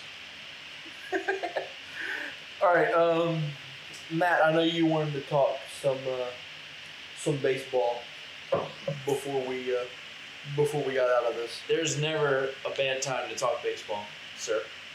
So of course I do. We lost a legend and personal friends of you and I, and it was tough, difficult. Still kind of surreal when you think about it, especially telling stories and laughing and having a good time. But I don't think, and this might be just a recency bias, but I thought Matt Deggs embodied what we do here. I couldn't imagine a person that you could have replaced Tony with that would have served us better or got the community to get behind him the way that they did, as evidenced by when he was introduced. There must have been 500 people in the room. I mean, that was unbelievable. Never saw anything like it. Matt Deggs has always had a special place in all of our hearts for a few different reasons, but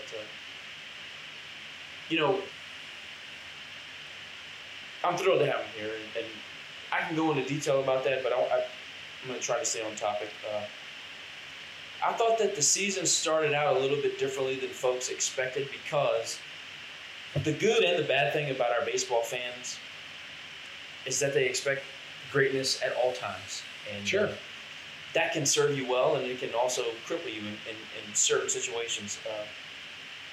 I have the belief that COVID actually served us well in this baseball season. I know nobody wants to hear that because, it sucked to lose to lose the season, and we're not going to see some of the same players, and we were trending up. I think that it's a blessing in disguise because Matt Deggs, in a lot of ways, is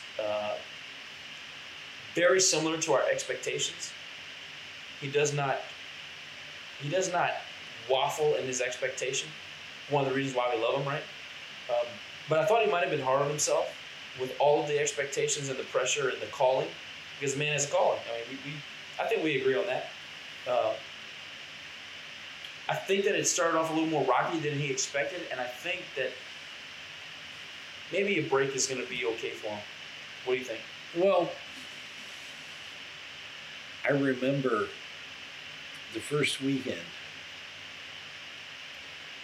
You know, I think we had, 7 hits in the first 3 games? Yeah. And he said to me, Jay, I feel like I'm letting Coach down. And that was the worry. And so I get that. I will say this. Had the season played out, okay, we had gotten to 8 and 9. And trending up. And he had look, Hagedorn was hitting, Fitzgerald was hitting, Talley was starting to hit, and you got grimy, you got gritty. Things were happening in the way that they used to happen. You know, just being a dirtbag on the base paths. And I'm not so sure that if the season plays out, I'm not so sure that we don't win the league, because our pitching was going to be so good. Well, we're going to find out. We were going to find out in that Coastal Carolina series that we had. Yeah. I think. And I was so looking forward to it. I thought we were in a great spot for it. So, what's going to happen next year? Okay, well, BY is gone. And he stabilized us last year. The thing that's interesting about next year's team is, let's see. You got a big hole in Our first baseman is Colton Frank. He's gone. Our second baseman, Connor Dupuy, he's gone. Shortstop, Aiden Cantrell, he's gone. Third baseman is Jonathan Wyndham. He's gone. Yeah. Okay, so we got a whole new infield next year. Depth piece in Tremaine Spears, he's gone. Yeah, no, there's a lot of he's gone.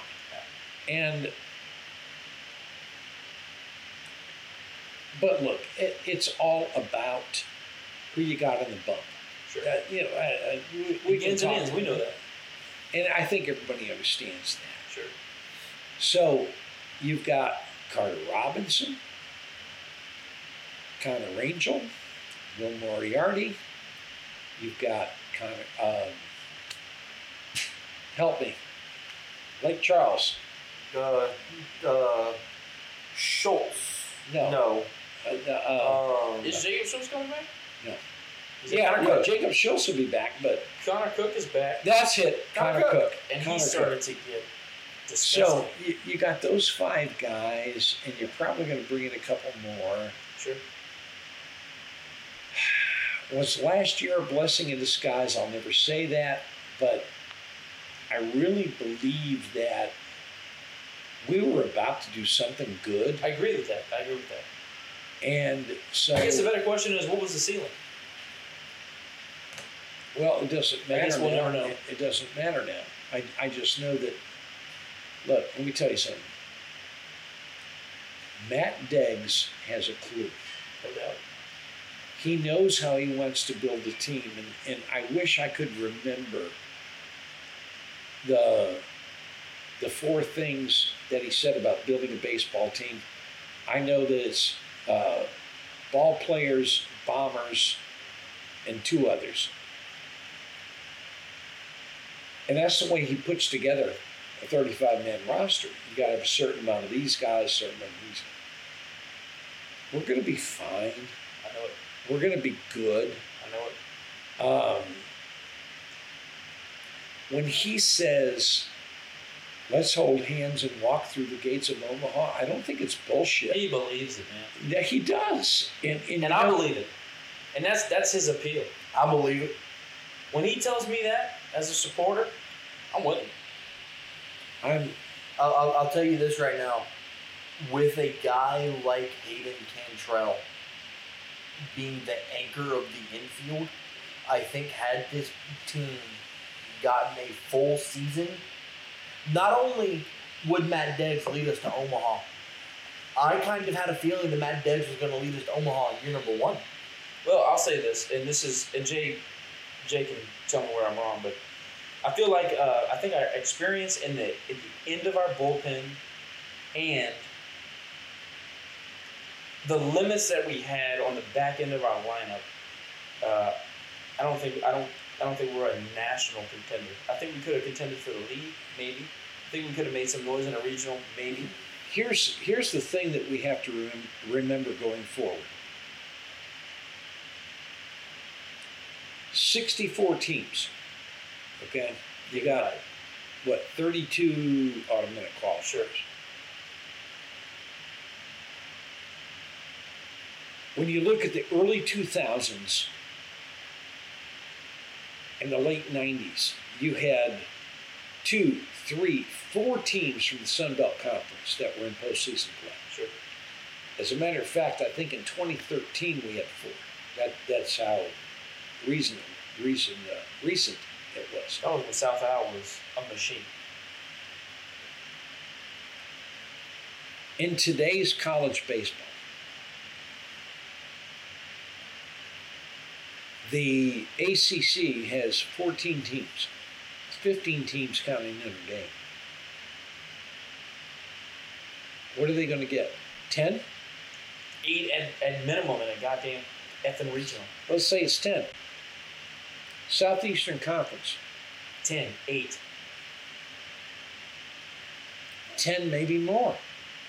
And 6 Okay. of them are top 25. So there's 20. The Big 12 is going to get 5. The Big 12 is going to get 7. I mean, off the top of your There's head, you can name it. So 27. Pac-12 gets what? The Pac-12, if they get 3 or 5, if they get 5, all right, 27, 5, Well, I'm just saying, 30, 3 or 4 for a down year. 32. You're All right, fighting for 30. scraps. Now we're at 32, and then you've got 28 more conference people. Mhm. You know what the difference is between 2020 and 2010 is the Big Ten. They used to be a 1-bid league. Now they're a 5-bid league. So when you start doing the math Sure. and you add the automatic qualifiers, There's no room for the little guy anymore. no, I'm here to tell you there might be 5 There's 5 at-large bids. at-large bids. You had Big Ten in the championship last year. You mentioned- Yeah. So Jay, do you allocate that to programs putting more money into baseball, understanding the value that baseball will bring to them, or climate change? It's going to get worse. It's a Northeast team. It's cold. It's hot. Climate change. It's Come on, going Matt. it's going to get worse Sorry, Matt. in 2022. Because it's gonna be hotter. No, because they're going to take baseball and they're going to start it in the 15th of March. This is how sports gets thrown into. So the Sun Belt and the American, those are the 2 leagues in particular, Sure. are going to have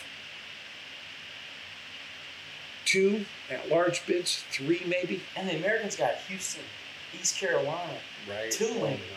I mean, you're talking about legitimate programs. Yep. So, everybody, well, the Sun Belt used to be this. Sun Belt's going to be a 1, maybe 2-team league. Maybe. And we play good baseball in the league. Hell yeah, we do. That's the sad part of it. Yeah. So- Coastal went and went on one of the most incredible runs in NCAA baseball history and won a national championship My thing in is- 2016. My thing is they couldn't wait a year to do it while they were a member of the Sun Belt Conference. Well, I mean, it kind of probably helps. Literally won. Well, no, the deal for them to join the Sun Belt Conference was struck It was in place. long before they won the national championship because they signed the contract the morning after the game. Wow. They joined the Sun Belt Conference the day after they won the national title. I didn't realize that. Yeah, that's true. Man, they had a hell of a roster, and I mean, look, coaching staff is absurd. We've got it. I mean, you've seen the ballpark, cool ballpark, and I know they don't fill it, but No, it's place to see a ball a game. great ball. No, it's a great spot. I've never had the luxury to go, so I Well, can't. that's going to change this year. I can't man. speak on that. But 2 hours and 19 minutes later, Jay Walker, it's been a blast. Have we really been doing this that long? Yep, 2 hours shit. and 19 minutes. Matt, we can talk about Raging Paging. You want to touch that? Yeah, go ahead. Let's talk about Raging Paging. So, Jay, the fans have been clamoring. When are you going to... The fans When are you been clamoring. joining Ruger Rooms? One fan? Nah. 2 fans? Sir. Come on. When are you joining Ruger So- Rooms? We need, You know, in the last days of Raging Paging, there was an awful lot of vitriol going on Sure. between members, and a lot of it became personal.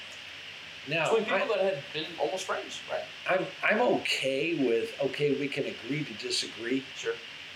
but if I disagree or you disagree, and it becomes a personal thing, that's not good.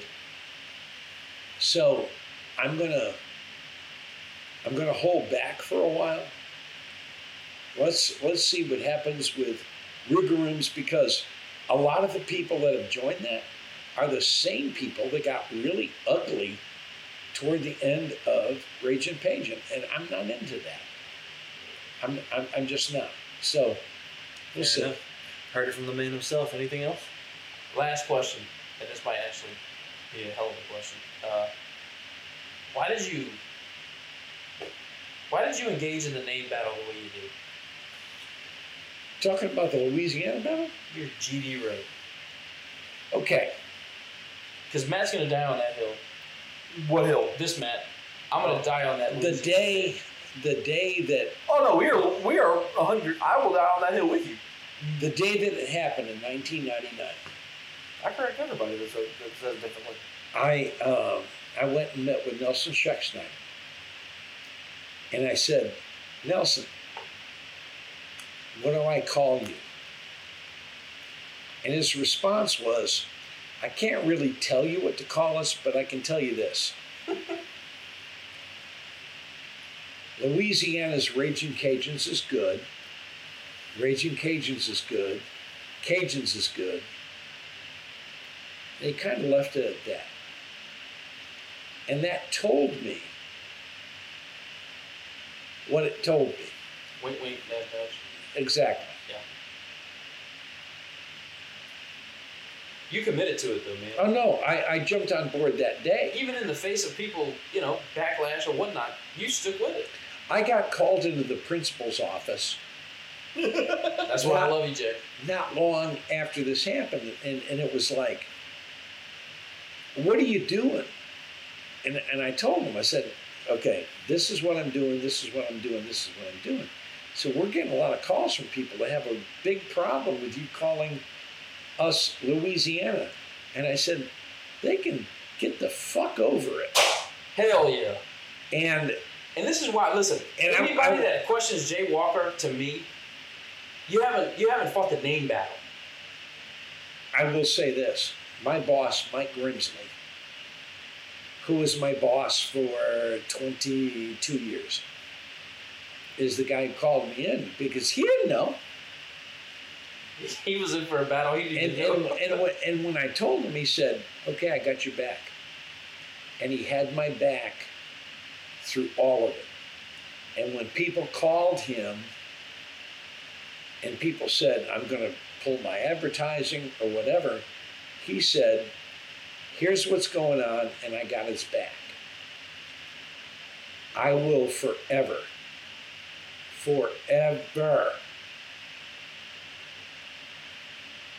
be grateful. So Because Mike Grimsley played a big part in the name oh battle. no, Mike Grimsley was huge in all of this. But That's the story that needs to be told. the thing was, he didn't go, oh my God, the advertisers are pitching a fit, so therefore, no, it was, okay, tell me why this is important. And I told him, and he said, okay, I got you. That's big. It was big then, it's big now. It's even bigger now. Yeah. because we wanted that. Yeah. I mean, I'm wearing an Adidas Raging Cajun shirt. Does it say Louisiana Lafayette on it? And no, but your tits look great. That is a topic for another podcast. And on that note, we are going to walk away from this episode. Jay, you're the shit, man. Love Yeah, you, brother. absolutely. Jay Walker, thank you so much for joining us. I love you guys. It was fun. RagingReviewPod.com, the brand new website of Rage and Review. Check it out. Give us feedback. Tell us what we need to fix. Tell us what you like. Tell us what you don't like. Sponsorships still available, but a few left. Absolutely. Not many left, so jump on that train while you can. Leave the station. And you can find your podcast. You can find this podcast just about everywhere that you get your podcast. Hey, Spotify update. Finally got a hold of those bastards, and they're going to put our stuff up. They got to take the pod off of the platform, put it back on. I know I said that on the board, but we're going to be here shortly, so just stay with us. All right, Cajun Nation, stay tuned. We'll see y'all next week. Go Cajuns. Fuck yeah. How long does that go? 2 hours? Really? 2:30, right? 2 hours and 24 minutes. Fuck. Fuck. That's what I want, dude. It's fun. It's great. We literally hit every one. Yeah, we did. I'm sorry I said titty blower. It's funny to me. It was hilarious. I just hope sponsors don't have an issue with it. We don't have any sponsors. We're about to. Well, not yet. I'll